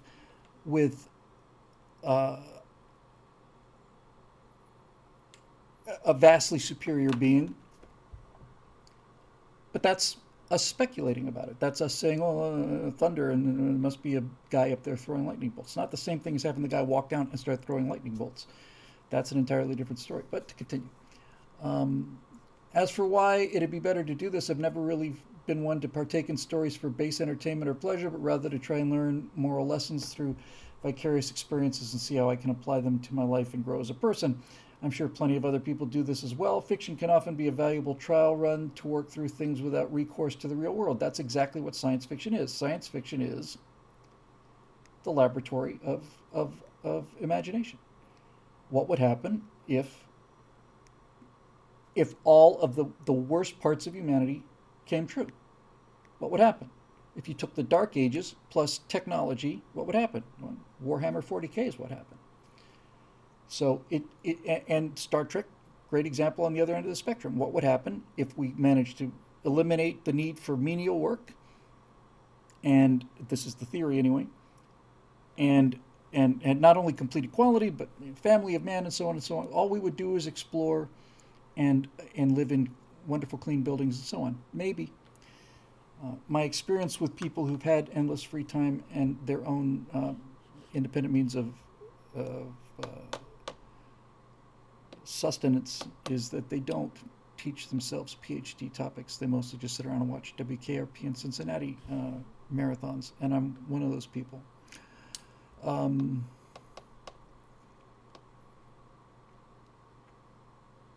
Towards that end, wouldn't it be incumbent upon those of us who can see what's coming down the pike to use the opportunity to tell a story that can serve as an example or even a warning to the rest of humanity of what our possible future might be like? Question mark.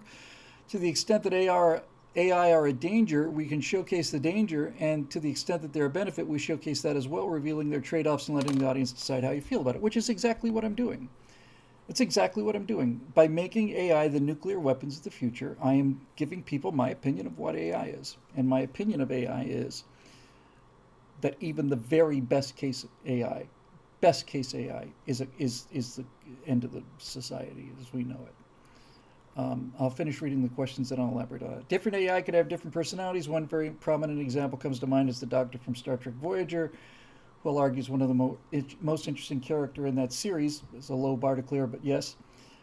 Despite being a superpowered AI with access to all the ship systems, some could act as tools or other entities. Some would be autonomous, trying to hurt or help humanity of their own accord, seeing us as pets, diseases, allies, or curious specimens to be observed and studied. The possibilities are endless. Given that there will presumably be many worlds and many competing fractions in the colonies, different episodes could explore various paths that we could take, both good and bad. After all, isn't that what the liberal arts are meant to be about? I'm reminded of one of the more clever things that I've said spontaneously, and that is, how fast does the Enterprise travel in Star Trek? And the answer is, it travels precisely as fast as the script needs it to travel. That's how fast the Enterprise travels, and that's how far things are away from each other. They are far away from each other so that the Enterprise can get there at the point in the script where the Enterprise is supposed to get there. That's how it works. You could have done Star Trek where you say we have to be at SETI Alpha 5 and we, there's a crisis. It's going to take us 2.5 weeks to get there, and then spent an hour showing every hour of that 2.5 weeks. You could have done it that way, and that would have been realistic, but that wouldn't have been interesting. So what I'm saying is, the reason that I'm putting AI in a box is, number one, I don't trust AI, but number two, if I let AI out of the box, then the people don't have anything to do. Right? What's space combat if you've got something that thinks thousands of times faster than you, or decides not to fight at all? Where do I go from there? If you cannot put that kind of power into the world, because in fact the reason you have to keep it in the box, the reason I wanted to keep it in the box was specifically because no one knows what the world will look like if you let this AI out of the box. But clearly there won't be people on board spaceships fighting battles, because the AI is going to be able to do that like everything else, thousands or millions of times better and faster than we can. So let's just say that because of that, we've had some bad experiences in the past, in the backstory, and so no, we're not gonna. We all have agreement. Everybody's got AI, but no one wants to be the first to use it. What I've really done by that, from a dramatic point of view, and that's the only point of view that matters, is I've allowed people back into the loop. I've just justified why humans can be in command of spaceships, not even just combat, because AI can explore better too, right? I mean, human eyeball is just, it's pretty impressive work when you're working with, water and jelly, but as a visual thing, it's garbage. It's got a tiny little field that is in focus. Everything outside of the thing that you're looking at is not in focus. It's only got a very narrow spectrum that it can see. It's prone to damage and all the rest of it. If you want to explore, the way to do it is to have AI send out probes and put together a beautiful virtual reality thing. And this is my fear, is that we're going to become we're going to become a species of watchers rather than doers. And so, in order to cut that logical conclusion off, because that's what it is, it's a logical conclusion, in order to prevent that future from happening, I have to think of a way to get AI in a box. And no one else is even dealing with it. For example, I saw the Expanse season 6. I never particularly liked that show, but that was without question the most. I never saw Game of Thrones or anything, but that was the most disappointing, lack of payoff. Here's this guy that's murdered millions and millions of people, and his son, he has a moment of, I'm frozen by a red thing, and just a moment of instant, he's not even in pain, and the son just decides, what the hell, I'm going to change my name, I'm not with Dad anymore. Well, you murdered 40 million people, pal, Yeah, well, that was the old me. Horrible. But just taking The Expanse as the most recent example of science fiction, space-based science fiction, they don't even touch AI. They don't even mention it. And they don't mention it for the same reasons that I do. Because if you bring it into the story, then you can't write the story anymore. Not only does it take the people out of the story, the reason they call the the the realization and the implementation of genuine hard AI, self-intelligent computers, they call that the singularity for a reason. And the reason they call that the singularity is because nobody can see past that. Once machines become smarter than us, nobody can predict the future. It's out of our hands. You can look at history and kind of predict where things are going, and the purpose of science fiction is to say, if we keep doing these things that we're doing now that I like, then things will get better, and see how much better they'll get. And if we do these things I don't like, then things will get worse, and see how much worse they get, right? That's what it's there for. It gives you a chance to project the present into the future. I've said before, and I think it's true, I hate to believe it, but I think it's true, if there ever is interstellar travel, then our vision of what it will look like is as far off as the vision of Buck Rogers from the 30s. So Marusha says people believe God and Jesus were real, though. Well, Jesus was real. You don't have to believe he's the Son of God, but I think it's pretty clear he was real.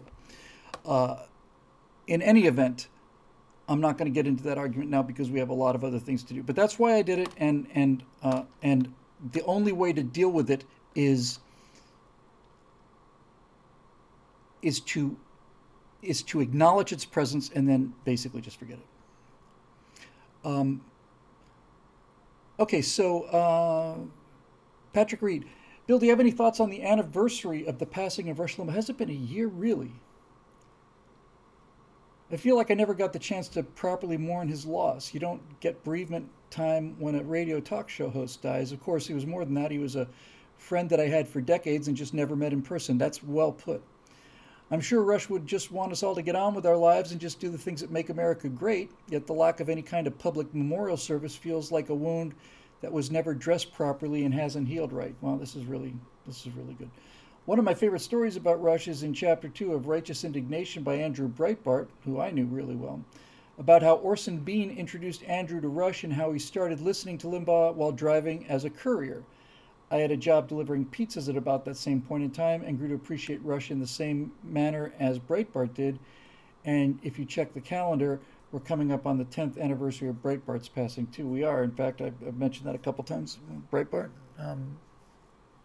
actually, the script to sell the animation opens with Breitbart talking about downstream of culture. And it's been 10 years, of February 29th, 2012. So it's been a decade without him. I have met Rush, and I had the singular shock and thrill of having him say he really liked the work I was doing, which is surreal. It's like Burt Rutan, it's like hanging out with Burt Rutan. I'm going to go into Oshkosh with Burt frickin' Rutan. We're going to talk about airplanes. Not only are you going to do that, you're going to fly out there in his Starship.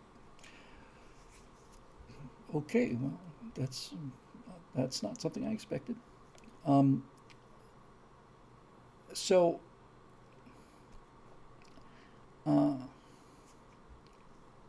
when Andrew died, I got the news from Jeremy Boring, and I was not at all surprised. Almost a year to the day earlier, I've told this story before, but it's been a while.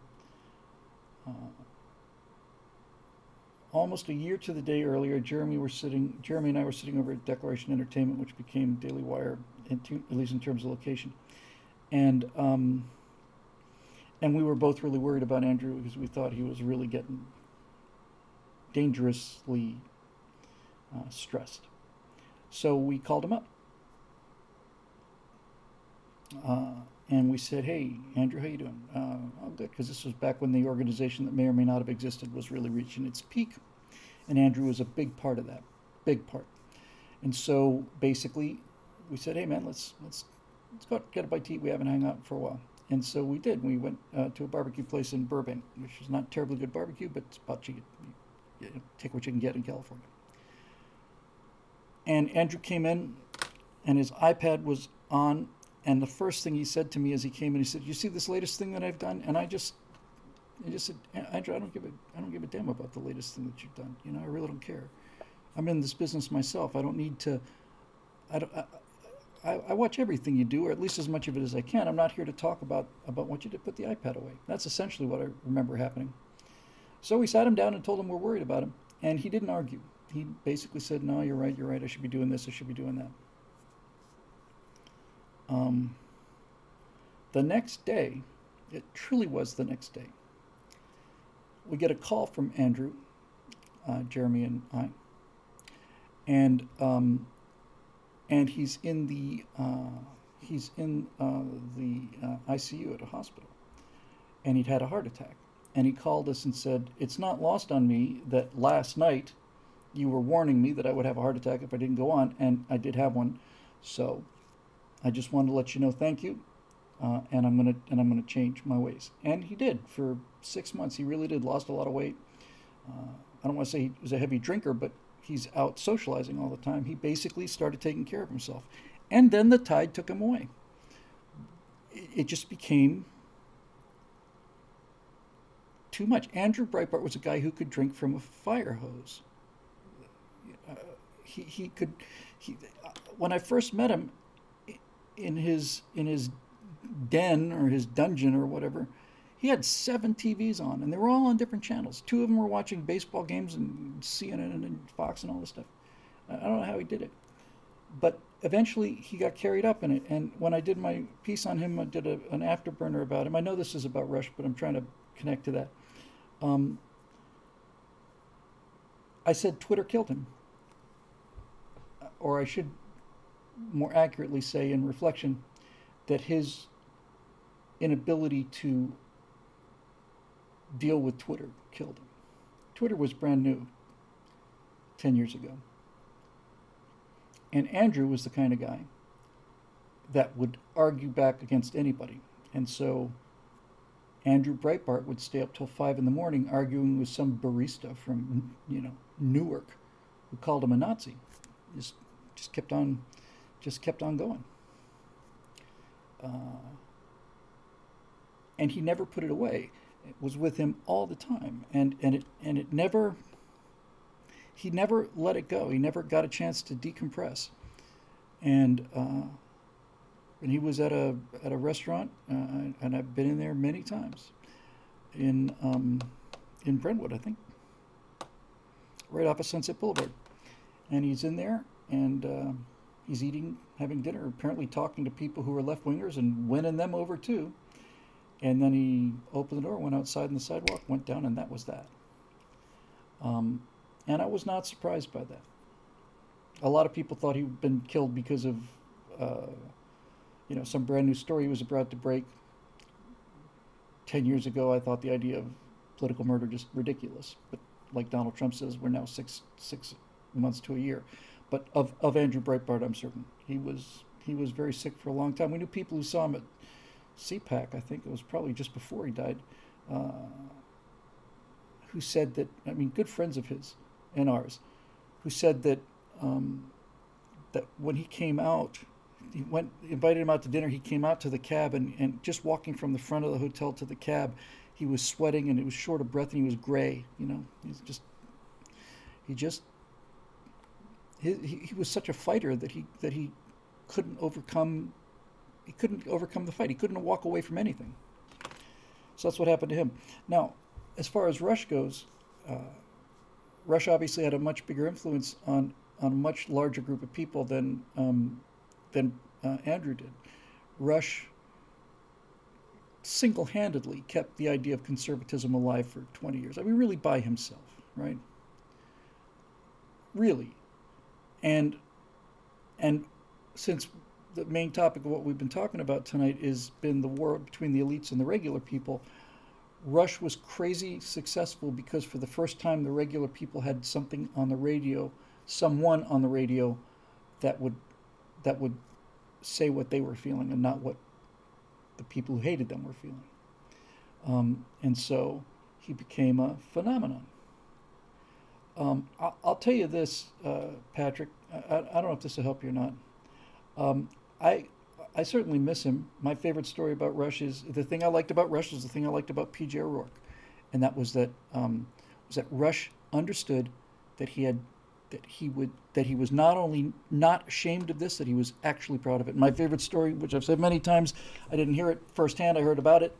My favorite story about Rush Limbaugh is he says, I was traveling to a golf tournament. I felt like going to a golf tournament. I was invited, so I got into EIB1, Excellence of Broadcasting, was his private jet.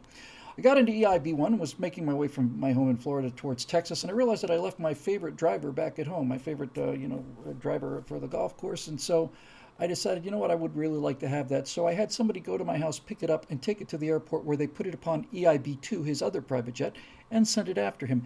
And I heard this and I thought, how... I was flabbergasted. And the reason I was flabbergasted was for the reason that I was constantly flabbergasted by Rush Limbaugh, because Rush Limbaugh was openly saying the things that I believe in, but he was saying it out loud, and he didn't care. He didn't care.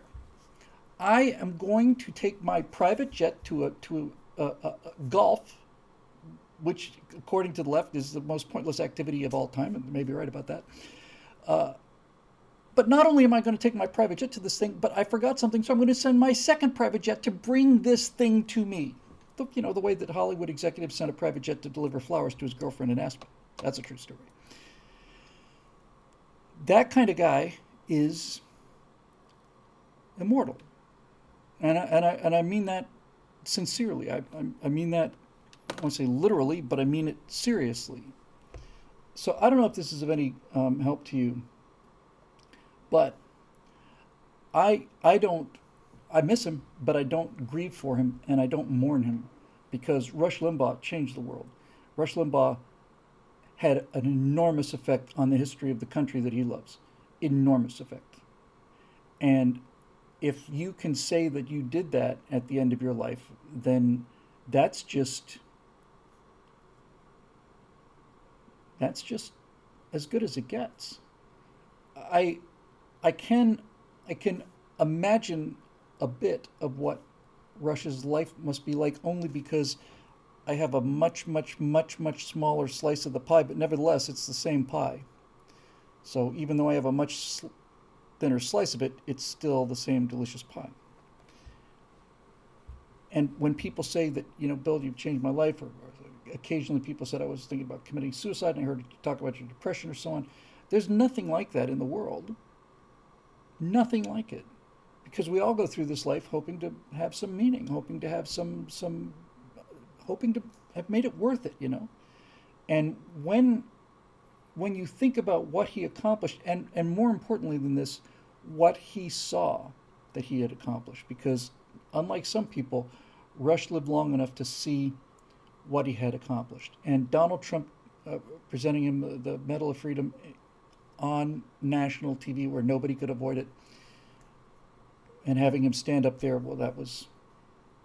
And just imagine what that must be like for Rush, to have the President of the United States bring you into the State of the Union address in the House of Representatives and point you out and have you stand up and show you the Medal of Freedom. You just put it around your neck.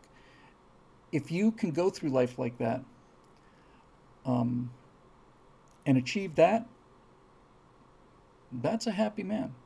And he knew he was going, and he faced it the same way that another man I admire very much did. I just think that kind of courage is really important. Norm Macdonald never said a word about being sick. He'd occasionally make a joke about somebody having a disease, but he never said I've got cancer. He's had it for years. And I saw some of the very last interviews he did, because fans would call him and he'd call them back and talk to them for 5 or 10 minutes. And you could tell that Norm wasn't happy about this, and he may have been putting on a little bit of a happy face to cover, whatever fear you would naturally feel. But nevertheless, that's dignity. And Norm knew that he had made an impression on comedians. He was a comedian's comedian, and people loved him. And that's as good as it gets, Patrick. It doesn't get better than that. To be acknowledged by your peers and people you admire and respect is the ultimate high. And if you can say also that you managed to do some good in an area that you worked your life on, he's a lucky, lucky, lucky, lucky man. He's a very, well, he's not lucky at all. He worked very hard for it. A happy man. Happy man. He died happy. And we all got to go sometime. And when that time comes, I hope that I can have a fraction of the satisfaction that Rush Limbaugh must have felt and never displayed, because unlike people like Bill Maher or the rest of Michael Moore, he was not, he had a big ego, but the ego wasn't about himself. It wasn't an ego about himself. It was an ego about the idea. He could laugh at himself. And as somebody pointed out a minute ago, he was, they put him on Family Guy, and they did it to make fun of him.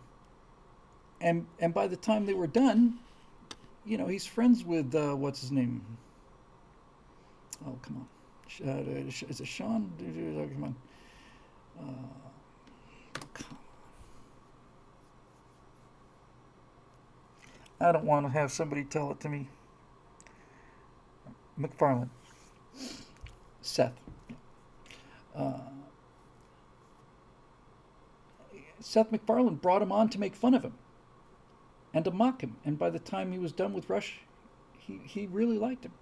And that's the experience I mentioned earlier in the show where Matt Walsh was there, and a guy who had come there to protest him and get all the hate listened to him and said, "It's not a bad guy at all." That's why they tell such lies about us that when we simply show up, that's it. They realize, well, you're not the monster that you were made out to be. No, I'm not. And then people start thinking, well, if they were wrong about you and I believed it, maybe there's other things that I believe that they were wrong about, either intentionally or not. I realize we're not going to get to Facebook tonight, gang. I will finish up on the members thing. Sorry about that, but I'm going to have to put a second show in the mix. I'm going to have to do 2 of these. I just don't know when exactly, but I will do it. Lynn Dennett, hello from Japan. Hello, Lynn, and hello, Japan. These kind of things are just tremendous to me. Every time I hear somebody from they get this in Japan. By the way, I talked an awful lot about the Japanese earlier in the show. The reason I talk about them so much is because I admire them so much. I don't admire the militaristic culture that took over in between the wars, but talk about ingenuity and guts, and remarkable people, and so civilized and so clean, just clean, aesthetically clean, physically clean. I admire them very much. Just wanted to get that out. I usually catch the replay on YouTube due to the time difference. If you do get a chance to answer, I was wondering who you would cover in America's Forgotten Heroes Volume 2 if I had a chance to make it. I think about that quite a bit too. I think the first name that comes to mind is Calvin Coolidge. I've heard so many people say he's just an astonishing guy. He'd be one. Billy Mitchell, I think, would be one. Most people don't know who Billy Mitchell is. He'd be there. And now that I think about it, Rush Limbaugh would be a good candidate for that. I have to tell you, in all honesty, it's not a huge list that comes to me.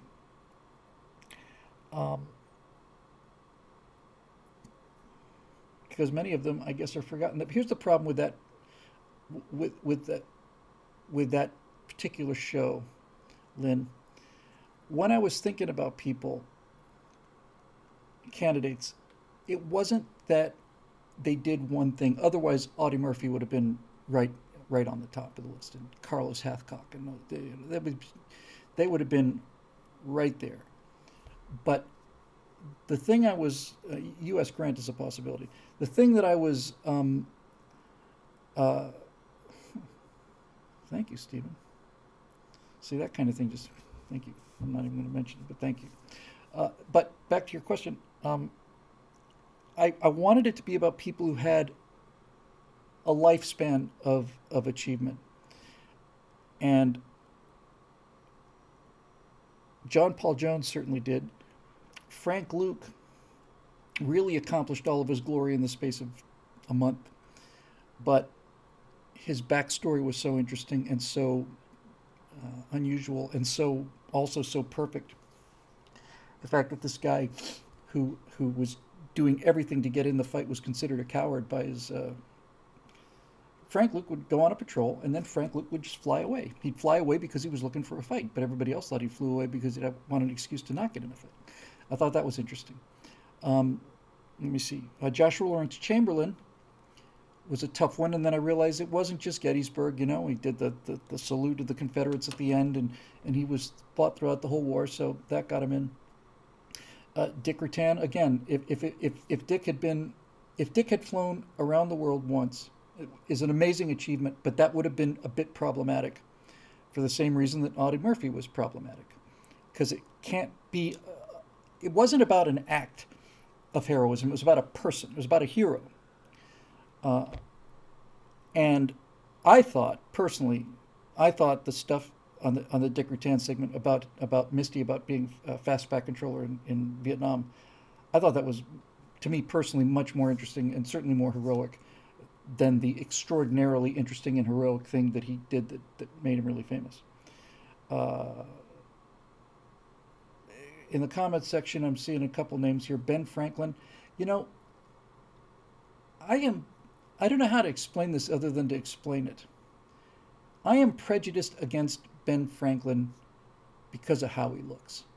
And I always have been. Always. I've always just thought about Ben Franklin like, you know, I don't know.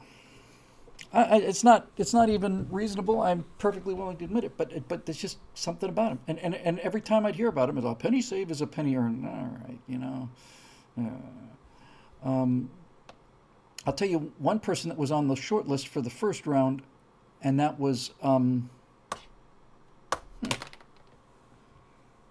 give me a second. Norman Borlaug. Because Norman Borlaug saved billions of lives. He's an American agronomist. And he was an American agronomist his whole life.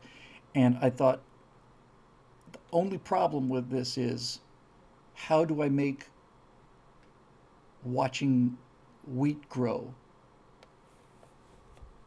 compelling? So that was a problem, but he certainly deserved to be on the list, and I'm sure if I'd gotten deeper in his life. But Lifetime Achievement Awards are rare, you know, and hard. Neil Armstrong certainly would have made the list, but it's America's Forgotten Heroes. You couldn't exactly say he's forgotten, at least not yet.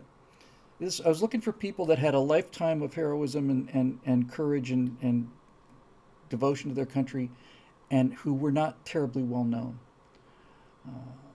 Speaking of Borlaug, Marisha said it could have been done similar to Mendeleev. He also could have been done similar to the way I did Booker T. Washington, which I was very proud of. But Booker T. Washington had a lifetime. I'm trying to think also, was Jimmy Doolittle had a lifetime. Ernest Evans had a lifetime. He had a moment, but again, a lot of the stuff I liked about Ernest Evans was I liked the fact that in the very first days of the war, he was in a fight as an officer in the Battle of the Java Sea, where the Japanese whipped us. He survived that, whipped us. They ran away, and they said, "I'm never running away again." And that was interesting to me. And that was interesting when he launched USS Johnson as the commander, when he had it commissioned. And it was interesting when he was in the island campaign. I don't remember if it was Guam or Saipan. I think it was Guam. He would bring his destroyer in so close to shore that they would take pistol fire from the Japanese on land. And guys on the ship would get their 45s out and shoot back. That's how close he got his destroyer there. Because he wanted to be a Marine, I think, originally. And he basically said that. Now, John Pershing said Jimmy Stewart, and that's a winner right there. Jimmy Stewart is a great example, because Jimmy Stewart, and apparently so did Clark Gable, and so did virtually everybody.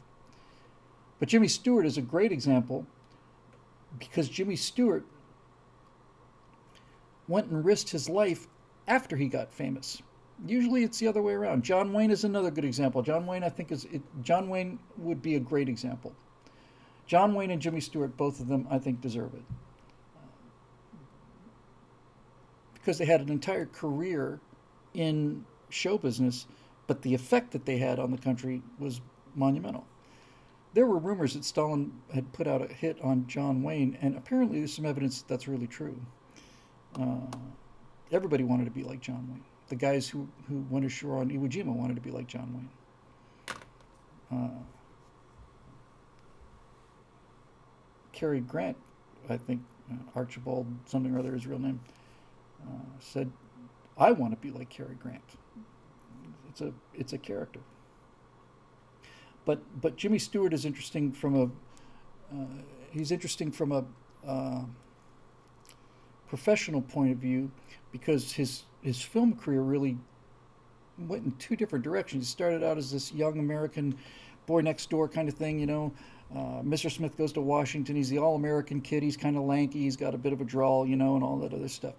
Uh, and and then later he becomes very different. You know, the Jimmy Stewart of Vertigo and all the rest of that stuff was a very different character. But he didn't just go and fly a combat mission. He was up there all the time. He was very Archibald Leach. Thank you. He was really he put his life at risk, uh, and and it's always nice when you can have some kind of a personal connection, even if it's a secondhand minor one. So here's my personal connection with Jimmy Stewart. When I got to Los Angeles in 1988, the first job I got within 2 or 3 days was a temp. Went to a temp agency, and they assigned me to Enterprise Rent-A-Car in Beverly Hills, on Robertson Boulevard. And my job was to go and pick up or drop off people whose cars had been put in the shop. Enterprise had a policy, which I thought was great, um, uh, where we'll pick you up. That was the ad campaign. So that meant that somebody from Enterprise Rent-A-Car had to go out into Beverly Hills and pick up people to bring them in to rent a car. And that's what I did. Um, and on my first day, I went to pick up a guy, and and I don't, I'm virtually positive that he lived on the Beverly Hillbillies street. You know, just the rows of palm trees. If it wasn't that street, it was one right next to it. He was. I'm looking around like I'm in freaking Beverly Hills, and there's the Beverly Hills sign, and there's the Beverly Hillbillies palm trees. I can see them right there. So I go to pick this guy up, and I knock on the door, and he says, "I'll be right down." And I'm out there waiting by the car, and I'm looking around, and I see this bus come by, and the bus stops, and stops in front of this house, and it's filled with people, residential area, and off to one side, there's a relatively modest house. It certainly was not ostentatious anyway. It's this house on this boulevard, and the curtains part, and somebody leans forward and waves to the people in the bus, and then the bus moves on, and the guy comes out, and I said, "Do you know what that was all about, the bus thing?" He said, "Yeah, that's Jimmy Stewart." "Really?" He said, "Yeah." I said, "Well, one of these Hollywood tour stars, see the Homes of the Stars buses just stop right in front of his house, and he came to the window and waved." And the guy said, "He always does that." And I thought, yeah, of course he does. That's the main thing I admire about Jimmy Stewart. He said this on the Tonight Show all the time. He said, "I have the most amazing life in the world." I feel this way myself personally. I can't believe that people pay me to do these things, and these are things that I would have done, that I would have paid them for. And so, since they make this possible, the least that I can do is show them some respect and gratitude and affection. So any time that a bus pulled up outside of Jimmy Stewart's house and he was aware of it, he'd go to the window and wave, which made their day and made my day, because I got to see Jimmy Stewart. I was far enough away that I didn't know who he was, but I got to see him wave to people, and I thought, that's a good man. It's a good man. And he was. So he would definitely be in there. I'm going to move on here because we got a lot of questions, but hopefully we got a couple of them there, and it's interesting to think about, and I'd like to do another series sooner or later. Marusha Dark again. As a follow-up to your video on shame, I did a virtue signal on shame. The difference between guilt and shame. I think guilt is weaponized shame. And anyway, Scott Adams has predicted on multiple occasions that a day will come when humanity voluntarily surrenders the entire concept of privacy as a norm and simply stops trying to defend it or pretend that it even exists. Not that the government will forcibly remove us per se, although that's still a concern, but that we ourselves will do this from the bottom up. Given the state of the world and where we're heading, I'm finding it harder and harder to disagree with him. Many will happily give up their personal data on social media in exchange for 15 minutes of fame or even nothing at all. They raise no hue and cry when Trump gets spied on or when the CCP and the World Economic Forum roll out social credit systems. Half a generation's worth of people seem to lack shame, modesty, self-awareness, and reverence insofar as they not only voluntarily post photos and videos of themselves engaged in the most base and lewd sexual activities or worse, but many of them are in fact proud of it and celebrate it as though they were doing something noble. Far more than the Orwellian future, I fear the Huxleyan future in which humanity surrenders its rights, morals, and standards of its own accord through change in social custom rather than top-down coercion, all in the pursuit of happiness. Is there a way to shame those who appear not to have any shame and prevent this prediction from unfolding? Love to hear your thoughts on this. Also, please try to get in touch with Sargon of Akkad at the Lotus Eaters podcast. I'd be more worried about this if they weren't young. And the second thought I had was if there had been social media recording everything I did when I was in my teens and 20s, I would be appalled now. I would be appalled. One of the best lines I ever got off was that somebody asked me, why are Republicans so old? And I said, well, it takes a while for life to beat the stupid out of you. And that is the general flow of things. A lot of people, I agree that people out there are doing things that previous generations would have found shocking and shameful. But when I was young, I do things that I now consider shocking and shameful, and I wasn't ashamed of them at the time. I am now. And I suspect that this is actually going to be worse for them because there's going to be video evidence. Look, you know, these girls that are like, you know, webcam girls and stuff, they're eventually going to have kids. Eventually they will. And at least some of those kids are going to find that out. And that is not going to be pleasant for mom, I don't suspect. As far as I can remember, Marusha, you know, when I was in my teens and 20s, there were wet t-shirt contests in Fort Lauderdale and Miami. And I don't see that as much different. I do think that the women that participated in those things seemed like they were having a real good time, but I think that they are exceedingly grateful that it was not recorded the way it's recorded now. And so, you know, in order to have shame, you have to have remorse, and you have to have some understanding that you've done something that runs against your morals. And if you don't have any morals, then it's tough to feel shame. And speaking for myself and for many other people, I think that a fair amount of that, and it's right, you're right to be worried about it. I worry about it too, but I think a fair amount of that is just the exuberance of youth. Mopal Moto in the comments section said it all started with Girls Gone Wild. Marusha Dark says, yes, this. Girls Gone Wild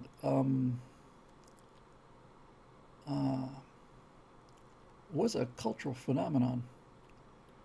And the guy who did it made a lot of money. I guess he ended up in jail. For those of you that don't remember Girls Gone Wild, there was a period, I want to say it was the 90s, where every other commercial on late night TV was for Girls Gone Wild, latest episode, you know, cheerleaders gone crazy, and you know, cheerleaders on spring break. And basically it was just softcore porn. It was just girls taking their clothes off. And they made tons of money. But again, it all tends to blur after a while, but I'm wanting to say that it is pre-internet entertainment, right? So now, if you want to see naked girls, you can just click on a button right next to the button you're watching right now and see all the naked girls you want to, and a lot more than that too. But at the time, I think Girls Gone Wild made porn respectable, made it mainstream. It was openly advertised on TV, and and it looked like they were having a good time. Um, and it was, it was. I'm sure a lot of in fact, when the guy got in trouble, a lot of the women who were participating in it um, sobered up and realized that they'd signed contracts that had allowed them uh, to use this footage that they were pretty much unaware of. So did it start it? I don't know. Yeah, I guess. But this is like, by the way, I'll tell you where this leads me because this is an interesting question. We've done a couple shows about profanity. And I was doing an interview and I was talking, I think I was doing an interview. I was saying my favorite show of all time was Deadwood, and my favorite character of all time is Al Swearingen. And that the language on that show, it was the most profane show in history, and I don't think it can be surpassed. Stay with me on this. David Milch was asked about this. Did these miners in Deadwood actually say, F you and you horrible CS and all the rest of it? And he said, no, they didn't say that. But because it was such a dangerous place, they did use the strongest language that they had. And the strongest language that they had might have been, damn you, you son of a bitch. He said, in today's world, that is not the strongest language that we had. And if we had if we had Al Swearingen saying damn this or damn that, then it would not have seemed profane because we have a whole spectrum of things beyond that. And he said, and I thought this, speaking as artistically as a writer, I thought this was one of the most profound things I'd ever heard somebody say. He said, so no, they didn't use the words that we use, but they used the most harsh language that they had, and that's what we're doing, and that's why we think it feels real. I thought that's a grand argument, and I buy it completely. But here's the thing, and I've thought about this quite a bit recently. Society gets more and more profane, that's undoubtedly true. But where do you go from here? In other words, I can't think of, I was thinking about this the other day. I cannot think of any language that would shock me. I don't think the words exist because I've heard so much of the F-bombs and it's so much everywhere. It's so common in the vernacular. Where do you go from there? I don't know. But if you were saying damn and stuff, then the S word, was taking a risk, and then the F word was like the nuclear weapon. But where do you go from here? How do you make it more profane than it is now? I don't see how it's possible. And that actually is, in a way, it's kind of encouraging. It's like asymptotic. You run up against the limits of depravity. I think you're running into, when you deal with things like cam girls or cam guys or whatever, you're running up against the theoretical limit of shameful things to do. Where do you go from there? Where? I don't know. I think I don't see it. I'll just end it by saying this. I cannot imagine language that would make me clutch at my pearls. I can't. I have not heard the words. I don't think they exist, and I don't think they can be invented. I think we're at maximum. We're rapidly approaching maximum profanity, saturation profanity, where there is no longer. You have to put in more and more effort to get less and less results. Charles Tomes, that would be C.P. Tomes, I would imagine. I just saw or miraculously heard, since I ignore ads, Devo, It's a Good Thing extended version as the only audio for the next golf tournament on ESPN. Ad was on Fox News. Good or bad that 40 years on, fringe, alternative, possibly offensive music, it's an interesting coincidence. I heard Whip It in an ad a while back, is used in mainstream ads. Think about the fringe, alternative, possibly offensive music that's been released recently, misogynist, racist, violently anti-police. Any thoughts? Oh yes, Monkey Boys are definitely in the building. Edited for old guys' eyeballs. I realized the default font was 11.0, so he's used large type, and I'm getting there myself.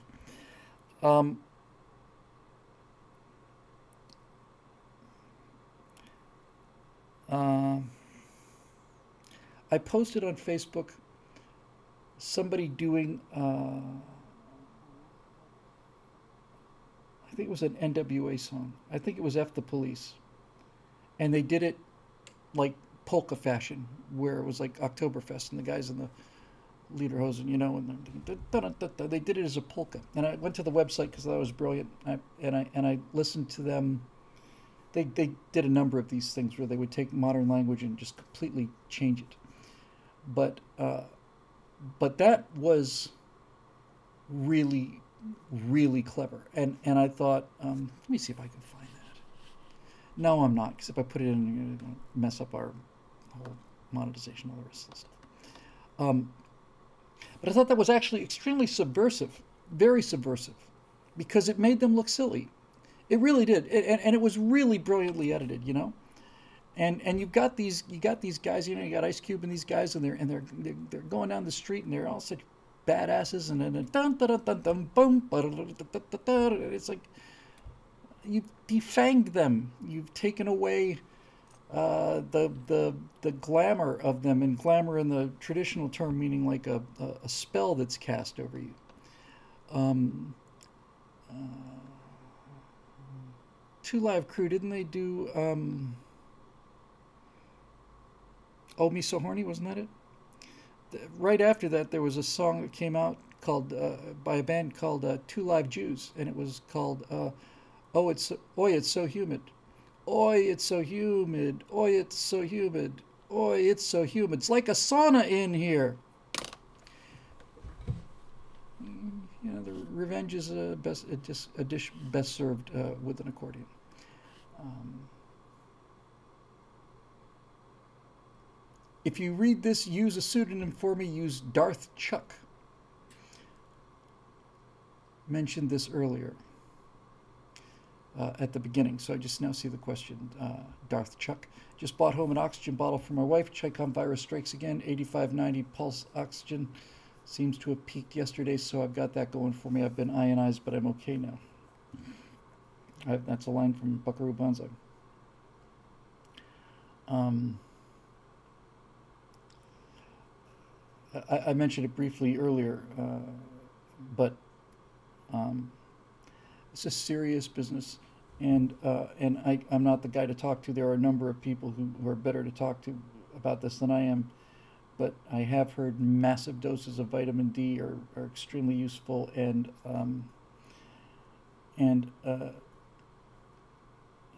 for us it was just 2 weeks of it got bad, and then it got really bad, and then it stayed really bad, and then suddenly it got considerably better. Now, Natasha told me the other night it was because we took some medication from special medication, you know, horse dewormers and aquarium cleaners. But we took this very, very late at the end of 2 weeks, so we couldn't prevent it. But she said it really made a big difference. For me, the thing I remember was feeling much better the day after I got some fluids, after I got 3 IV bags of fluids after being so dehydrated. Um, but Darth, keep us posted on this, please. We worry an awful lot about the family here, the big family. And if there's anything I could do, you can always reach me at info@billwhittle.com. And I know that goes for everybody in the comment section here and all our regulars and people at billwhittle.com, all of that. I'm quite sure that if you post some sort of contact information either on the website or in the live comment stream, I wouldn't do it someplace where it's permanent, like on YouTube or whatever, that anybody who could help will help.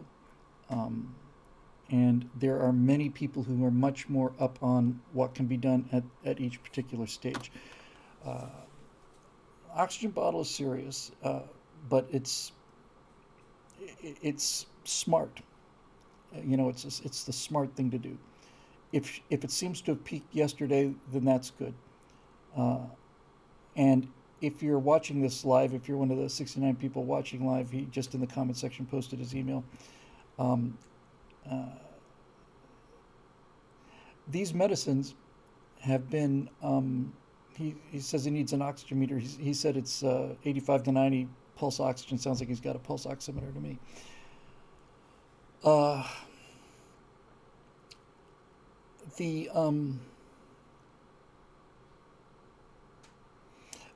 the the great crime of our age, I think, will be eventually written about one of these days, and that will be the fact that there's certain knowledge, to an absolute certainty, that there are a number of drugs, inexpensive drugs, that mitigate or eliminate the symptoms of virtually all of this stuff, and that the reason that they were suppressed. I always wondered about the reason. I always thought, why would you go after Trump so hard after the hydroxychloroquine thing? Why are you going after that guy in New York who said he's had 600 patients, 3 of them in the hospital, and 1 died, and the one that died is the one who didn't take the medicine the way I told him to? Why would you be against that? And what I found out very recently is that I'd known that they had changed, that they had written laws that protect insurance companies, big pharmacies, big pharma, protects big pharma, and basically says that you can sue them for damages except in the case of a vaccine, because vaccines are essentially emergency, and the law cut out a get out of jail free card where if it is a vaccine, you cannot sue them. And here's the thing I didn't know until about 2-3 weeks ago.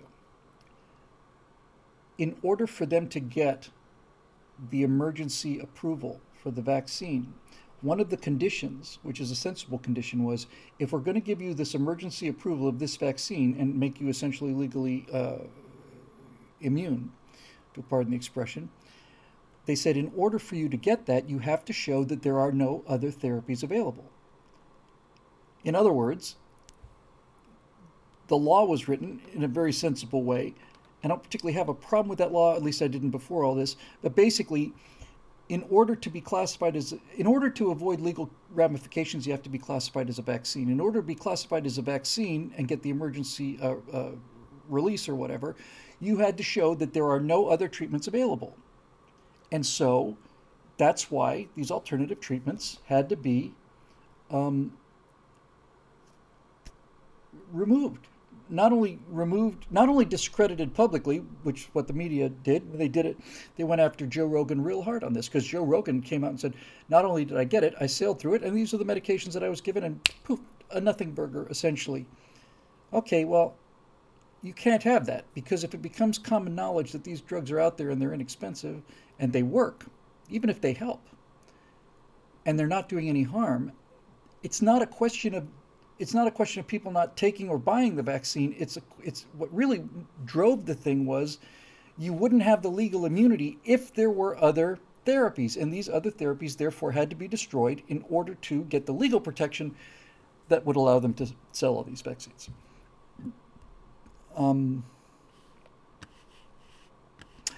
Somebody here has mentioned, I'm not going to mention the name, that they have 3 bottles of antibiotics for fish tanks. I read this by happy coincidence just a week ago, or less. You can go down to a pet store and buy antibiotics for your fish, and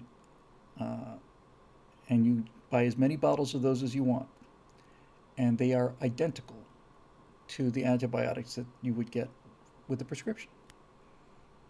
And that people in the know this, and have stocked up in the event that they ever have an aquarium. Okay. Marusha said, my antibiotics are with my guns at the bottom of the lake. These boating accidents, they're really getting out of hand. I mean, really, we really do need some basic seamanship lessons in this country, because the amount of things that are going overboard these days are really just shocking. And the reason I found out about this was because 2-3 nights ago, I decided I would finally look up something that I constantly just keeps brushing against my mind. Sometimes I'll imagine, that kind of Confederate Yankee and King Arthur's court thing, and I'll think, man, if I went back to the 1500s, how much could I accomplish? And how much could I accomplish in the 1800s, and so on? And one of the first thoughts I had was that I know that bread mold kills bacteria inside the body. I know that. I don't know how to do it, but I know that it can be done. And so basically I looked up how is penicillin made. And it turns out you can make your own penicillin, but it also turns out that it is a very, very, very difficult, time-consuming process, and that in order to get enough of the stuff, you got to be essentially a brewery. But just knowing that is it. And there are preppers out there who are prepared to do that, which I think is grand. I think it's absolutely brilliant. Um, there are two questions on page 2 before I sign off. Well, I didn't see them, uh, but I will. Thank you. Thank you. Let's go to page 2. Thank you very much. There's one from Marusha and there's one from Eduardo. Okay. The Marusha question: did you see the DHS website talking about MDM? I know what DHS is. I don't know what MDM is. Brett Weinstein did some great analysis on it this week. Might make for a good MB2A video. In particular, check out the section on rumor controller graphic novels on the bottom under resources.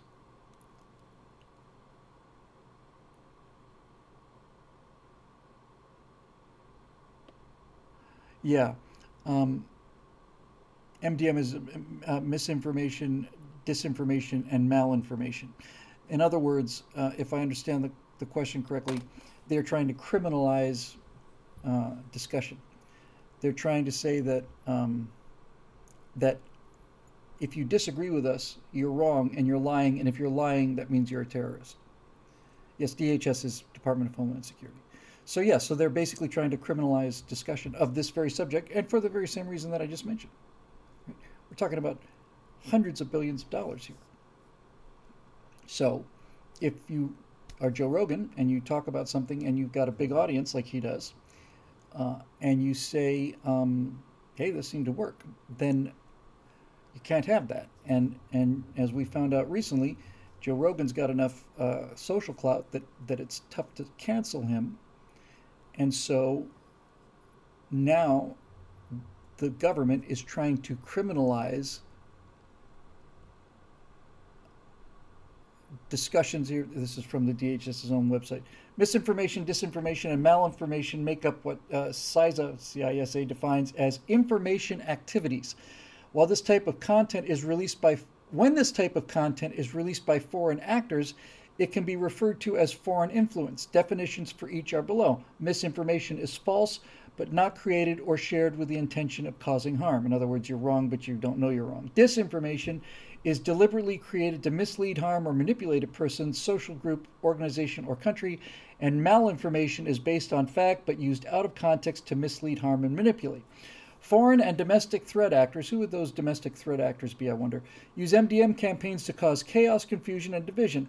These malign actors are seeking to interfere with and undermine our democratic institutions and our national cohesiveness. Actually, the Democrats have done a pretty good job of that on their own. The resources provided at the bottom of this page provide examples and more information about MDM activities. So I'm going to be hearing a lot more about MDM in the future. And this is the attempt of a totalitarian state to criminalize language. Because given the definitions of those things, everything I've said can be defined as one of those three. So that makes me a domestic terrorist, makes me a threat vector. And I am a threat vector, and I'm proud of it.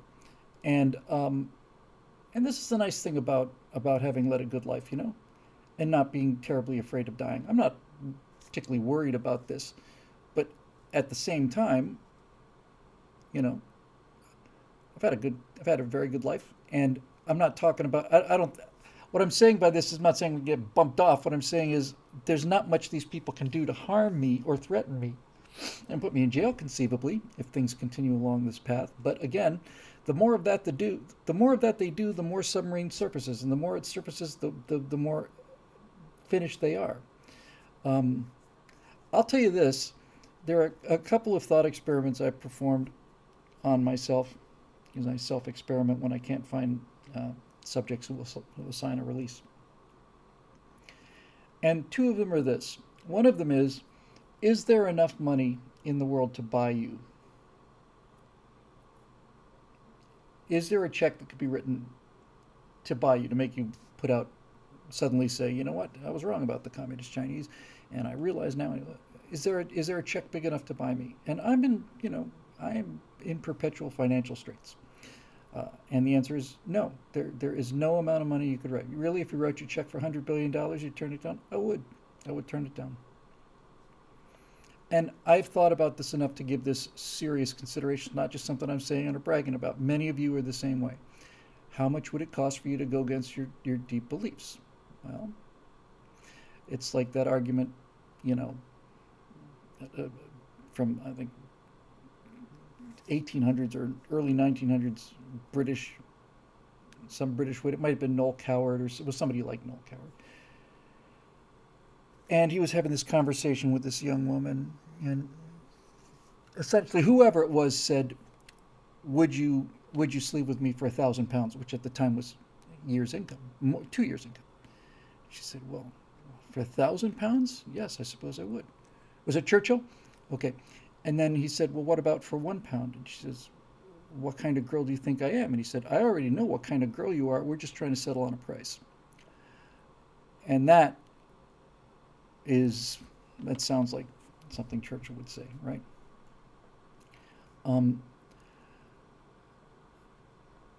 Astronerd said, once you have 100 billion, you could change your mind. Well, assuming that you even could do that,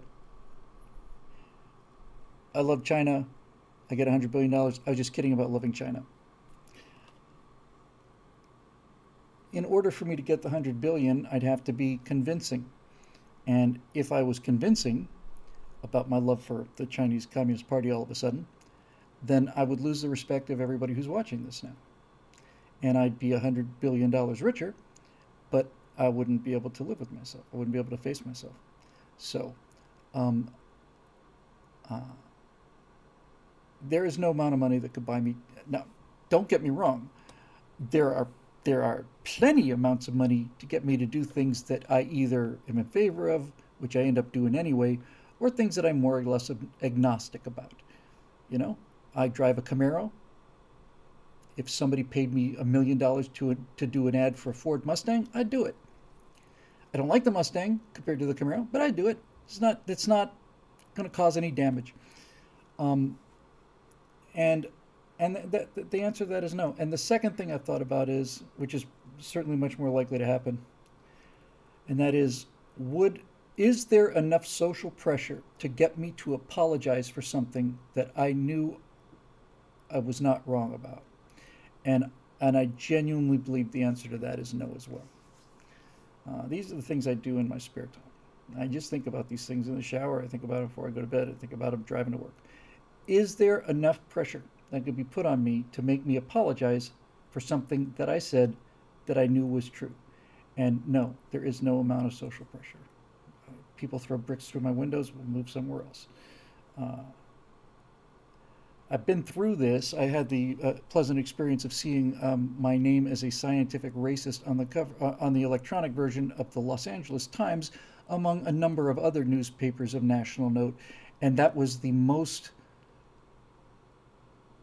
distraught I have ever been by a wide margin. I've never been that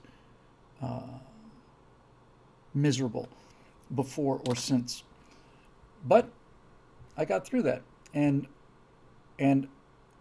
even then I had people telling me, "Well, congratulations, man. You know, you made the big time." So, you know, simulation, the whole idea of simulation is to expose you to something that may happen to you, and so that it's not a surprise, so that you know what to do when you have to do it. Training is like this too. Training is a form of simulation. Flight training in a real airplane is essentially flight simulation. When the instructor comes back on the power and says, "Oops, looks like you just lost an engine," that's a simulation of a power failure. And the reason we do that is so that we can be prepared in the unlikely event that this ever happens, or in the unlikely event of a water landing, or in the unlikely event that the cabin may lose pressure. But if those unlikely events happen, it's good to know what to do. And this is why I think about these things. I run them as simulations so that if this ever comes to me, I'll know what to do. I went through a period in my life at the beginning of this process, 2006 or 7 or something. I had seen when I was a kid in driver's ed in high school. The very idea of it now is just shocking to me. But when I was in high school in driver's education, they showed us a number of 16 millimeter films which were generically known as Hamburger on the Highway. And they showed us, prior to us going to get our driver's permits, actual accident scenes of absolutely uncensored red smears. Matt Harris said red asphalt. I'm trying to remember another one. I almost remember the name of one of them. Mechanized Death, I think, was one of them. And the purpose of these films was to scare kids into driving safely. And I don't know if it scared me into driving safely, but I do know this: of all of the people in that class, I was the only one who got sick enough to have to leave the room, and I was embarrassed about that. And came a time in the late aughties, 2008, 9, something like that, when I realized that this is a problem. And so I did something that is extremely unusual and very Bill, and you can think of it whatever you want. You can find it revolting, or you can whatever. But basically, I realized there could come a time when I cannot afford to be incapacitated by seeing horrible things. So I went to the internet and I saw a lot of horrible things. I mean, a lot of horrible things. I have seen soldiers have their heads sawed off with a knife. Uncensored video. I've seen countless videos of people being necklaced, of thieves having a tire put around them and then soaked with gasoline and burning to death. I've seen people beaten to death in the streets. I've seen a lot of video and film of airplane crash survivors. Yeah, friggin' Chechnya. That's where I saw it. Lazario. That's where I saw it. Saw it in Chechnya.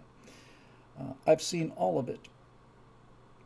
And yeah, women stoned. I've seen women stoned to death. Not the kind of culture you want to live in.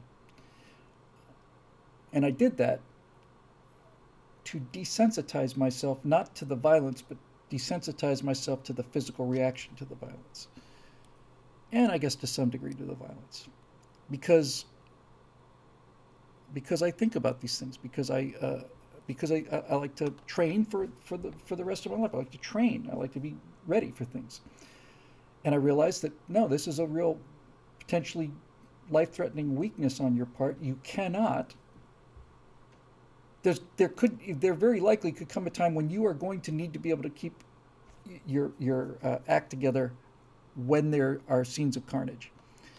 Almost certainly in a case of a car accident or whatever. But I realized I can't be squeamish about this, so I started watching these things, and the first ones made me sick. And surely enough, you can get desensitized to this, and I don't think that's good. I don't think, needless to say, I don't think children should be seeing this, and I don't think it's for general consumption. I think it belongs where it belongs, which is in very dark and very hard to find corners of the internet, but if you know where to look, or if you're persistent, you'll find it. And I wanted to be prepared for it, and so that's why I did it. And somebody pointed out here, Lazarino, who's becoming a real champion here tonight. It's all painful, but it's important to appreciate the society we have, broken or not. Amen. Amen. You wanna get to appreciate America, you need to see videos of people who have been hacked to death with machetes lying in the streets, and having people walk past them like it's just nothing. Just nothing. Like somebody left an old tarp on the side of the road. Or they'll give them a kick as they go by. You really need to see it. I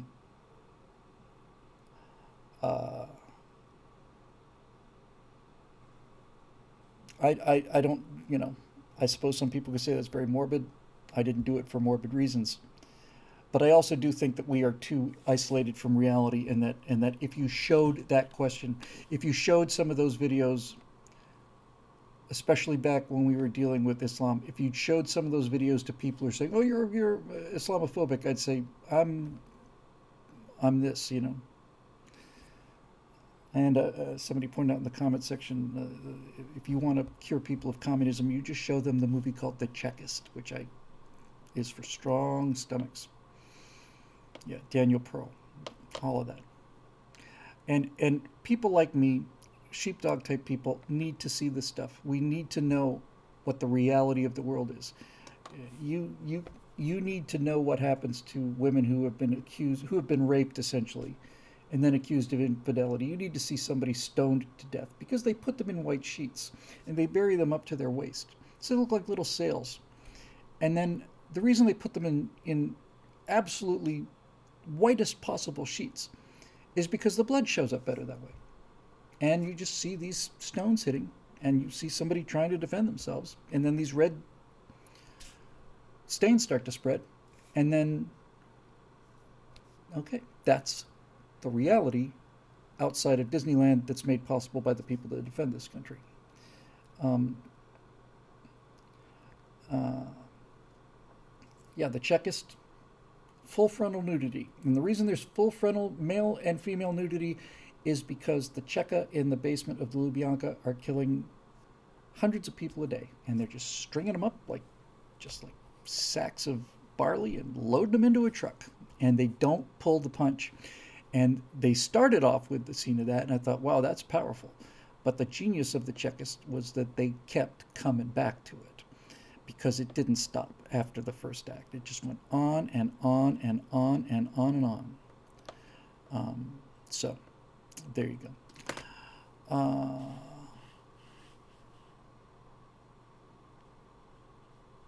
Final question is from Eduardo Enrique.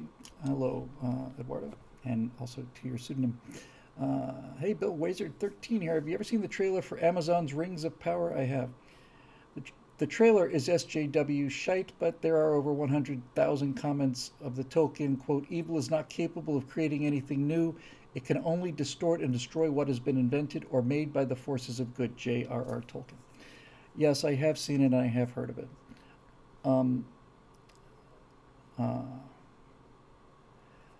When it was announced that Amazon, well, first of all, Jeff Bezos said, Amazon needs a Game of Thrones. So they went to Lord of the Rings, which is the original that this god-awful copy of Game of Thrones was made from. And I thought we were going to get the Lord of the Rings remade. And if there's ever a movie that does not ever need to be remade ever again, it's the Lord of the Rings trilogy. There's nothing you can do to improve upon that at all. Nothing. Because they use practical sets, practical actors, and you just can't improve on it. It's as good as it gets. You will never make that movie better. You'll just make it worse. And that's what I thought was happening. I thought they were going to remake Lord of the Rings, but that's not what they're doing. They're actually doing something that's much more alarming to me, and that is they are telling a story that I think should have been told the right way, which is called the Silmarillion, which is what Tolkien wrote after Lord of the Rings, and it's the whole backstory, thousands of years before the Lord of the Rings. Because in the Lord of the Rings, they say it was the third age. Well, there was also a second age and a first age. And all of that stuff, I've read, all of it. And it is incredible good. Incredible good. Yes, this series is set in the second age. The second age is the age of Numenor. The highlight, the Numenorians were humans who the gods had favored, and they had an island kingdom called Numenor. And eventually Sauron came to them in the disguise of a very attractive guy and basically got them into worshiping things, and then they started doing human sacrifice, and finally the gods had said, you can have this paradise, we'll make this paradise, it's Atlantis, yes, as Matt points out, it's Atlantis.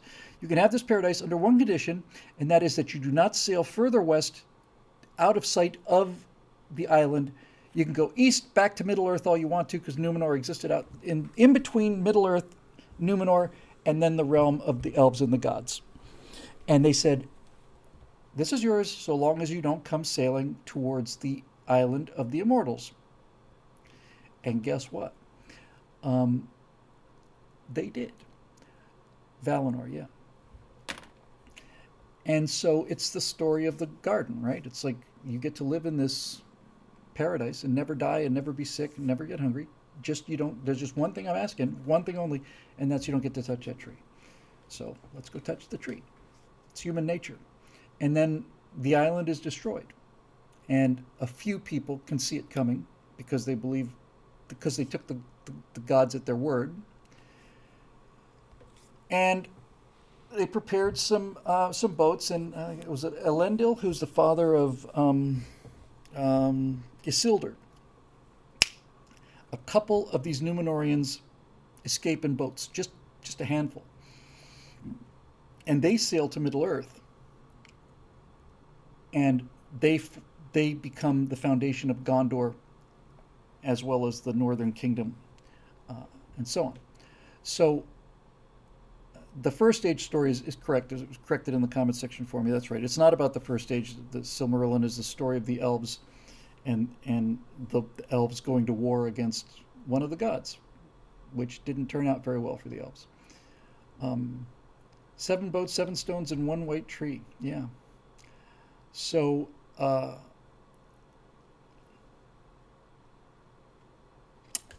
so it's tremendous, tremendous stuff. It's really just great, and they're going to make it.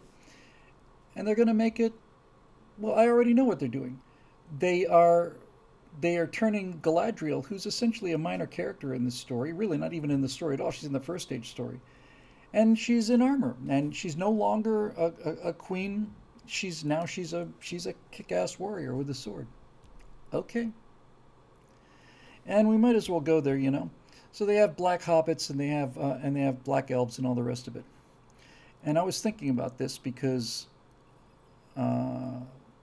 first saw this kind of thing in Star Trek Voyager, where you had a black Vulcan, and I have a problem with that. And the reason I have a problem with that is because Vulcans aren't black or white; they're green. And furthermore, if this whole social justice woke thing wasn't driven by such actual racists, if I was writing Discovery, not Discovery, Voyager, what I would have done is this. I would have cast white actors, or at least Caucasian-looking actors, as the Vulcans, because the Vulcans are essentially green, and the Andorians are blue, and all the rest of it. And what I would have done is I would have made it a point of wonder, a point of absolute wonder and astonishment and marvel that humans came in different shades. I would make that absolutely like, this is one of the most astonishing things about your species. Absolutely astonishing. Is that no two of you are the exact same color. All of us are blue, or all of us are green, or all of us are, you know, hairy space apes, or whatever the case may be. But humans, you're all different colors. That's amazing. That's what I would have done. And that would have been great. So what it is the inability of people of no talent to leave something alone that's better than they could ever do. Tolkien said, I wrote these things to give a mythological background to England, a non-Christian background, because Christ came from the Middle East. I wanted a mythology for England, and people in English times, prior to the very, very present, are white people. It's a white person's mythology, and I don't have any problem with that. And I do have a problem with I have the same problem with casting black elves as I would casting white or Asian guys in Black Panther. We're just part of the tribe. What? Yeah, that red-haired guy over there with the freckles, pale guy. Yeah, he's a member of the tribe too, just like everybody else. In Africa, yeah, all kinds of different colored people in Africa. Okay, it's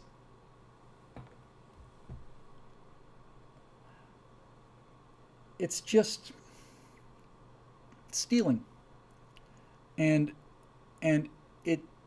when you put your agenda ahead of the story, it's over, especially when you're dealing with an agenda this nasty and a story that good. So as far as I'm concerned, it doesn't count. It doesn't count. Now, Wizard said, I want to see which studio has the balls to make a black Tarzan. I was glancing at it, and I thought it said a black Buckaroo Banzai. And I would have said, I have no problem with the black Buckaroo Banzai. Although you couldn't call him Buckaroo Banzai because Buckaroo Banzai is a white guy, just like James Bond is a white guy. Just like Malcolm X is a black guy, or Zorro is a fictional character who is Spanish. You can't make Zorro into a Norwegian because that's not Zorro. That's something else. So, you know, we need to do it. Matt Harris says Tarzan means white ape. I will close this 3-hour show. And we didn't even get to the Facebook questions. I will close this 3-hour show with another one of those interesting things. I might have mentioned this not too long ago, but I just thought it was cool. When I was in Norway, I was visiting a man who grew up in Hollywood and played on, you know, these people had ranches. Right? If you were a rich actor in the 30s, you know, 40s, you could buy an awful lot of land in LA, and he would just go over there and play. And he would play, and one of the people whose yard he used to play on was Errol Flynn. So he knew an awful lot about old Hollywood. And he told me something that I never heard before, and I just thought was really, really cool. He told me where the term for the Lone Ranger that Tonto uses comes from. Kimosabe. Yes, Kimosabe. It's always spelled Kimosabe. And it's like, what does that mean? I guess it's just his Indian nickname. I guess he just invented it. It sounds Indian. Kimosabe. Yes, Kimosabe. It must be an Indian word that means something. That's not what it means. That's not where it came from. Kimosabe. This is how it was written. Who is the masked man? In Spanish, the answer to that is quien no sabe. I don't know who it is. Quien no sabe. Who is this masked man? I don't know. Quien no sabe. And that's where Kimosabe came from. Isn't that cool? I just love that kind of stuff. Love it, love it, love it, love it, love it. It's like frosting for me. That's where Kimosabe came from. Who is that masked man? I don't know. Nobody knows. Quien no sabe. Nobody knows. Isn't that cool? Quien no sabe. There you go. All right, time for me to pack this thing up and go. It always takes me 45 minutes at least before I can go home after finishing these things. You gotta modify this thing. I gotta upload it and look at it. Anyway, but I think I'm probably done. I'm going to take my motion capture suit home and try it at home with a more powerful Wi-Fi and see if I can get the thing at least to work there. And then I will bring in. I bought a like I said, a gaming router. Any thoughts on PG O'Rourke? Yes, Mobile Moto. I'm going to be doing a Moving Back to America about PG O'Rourke tomorrow. And that'll do it, I guess. So once again, you know, this show is made possible by the very good people who decided to become members of BillWhittle.com, who keep us going through thick and thin. And for our Facebook friends, I'm sorry I didn't get to the questions. I'm really going to have to do 2 of these a week. And as I said before, I'm thinking I might split them up, do one on the other channel. It's just nothing but pop culture, and keep the Stratosphere Lounge for politics. All right, that'll do it. Thanks again for joining us, and we will see you next week right here on your very own show. Same Strato time, same Strato channel.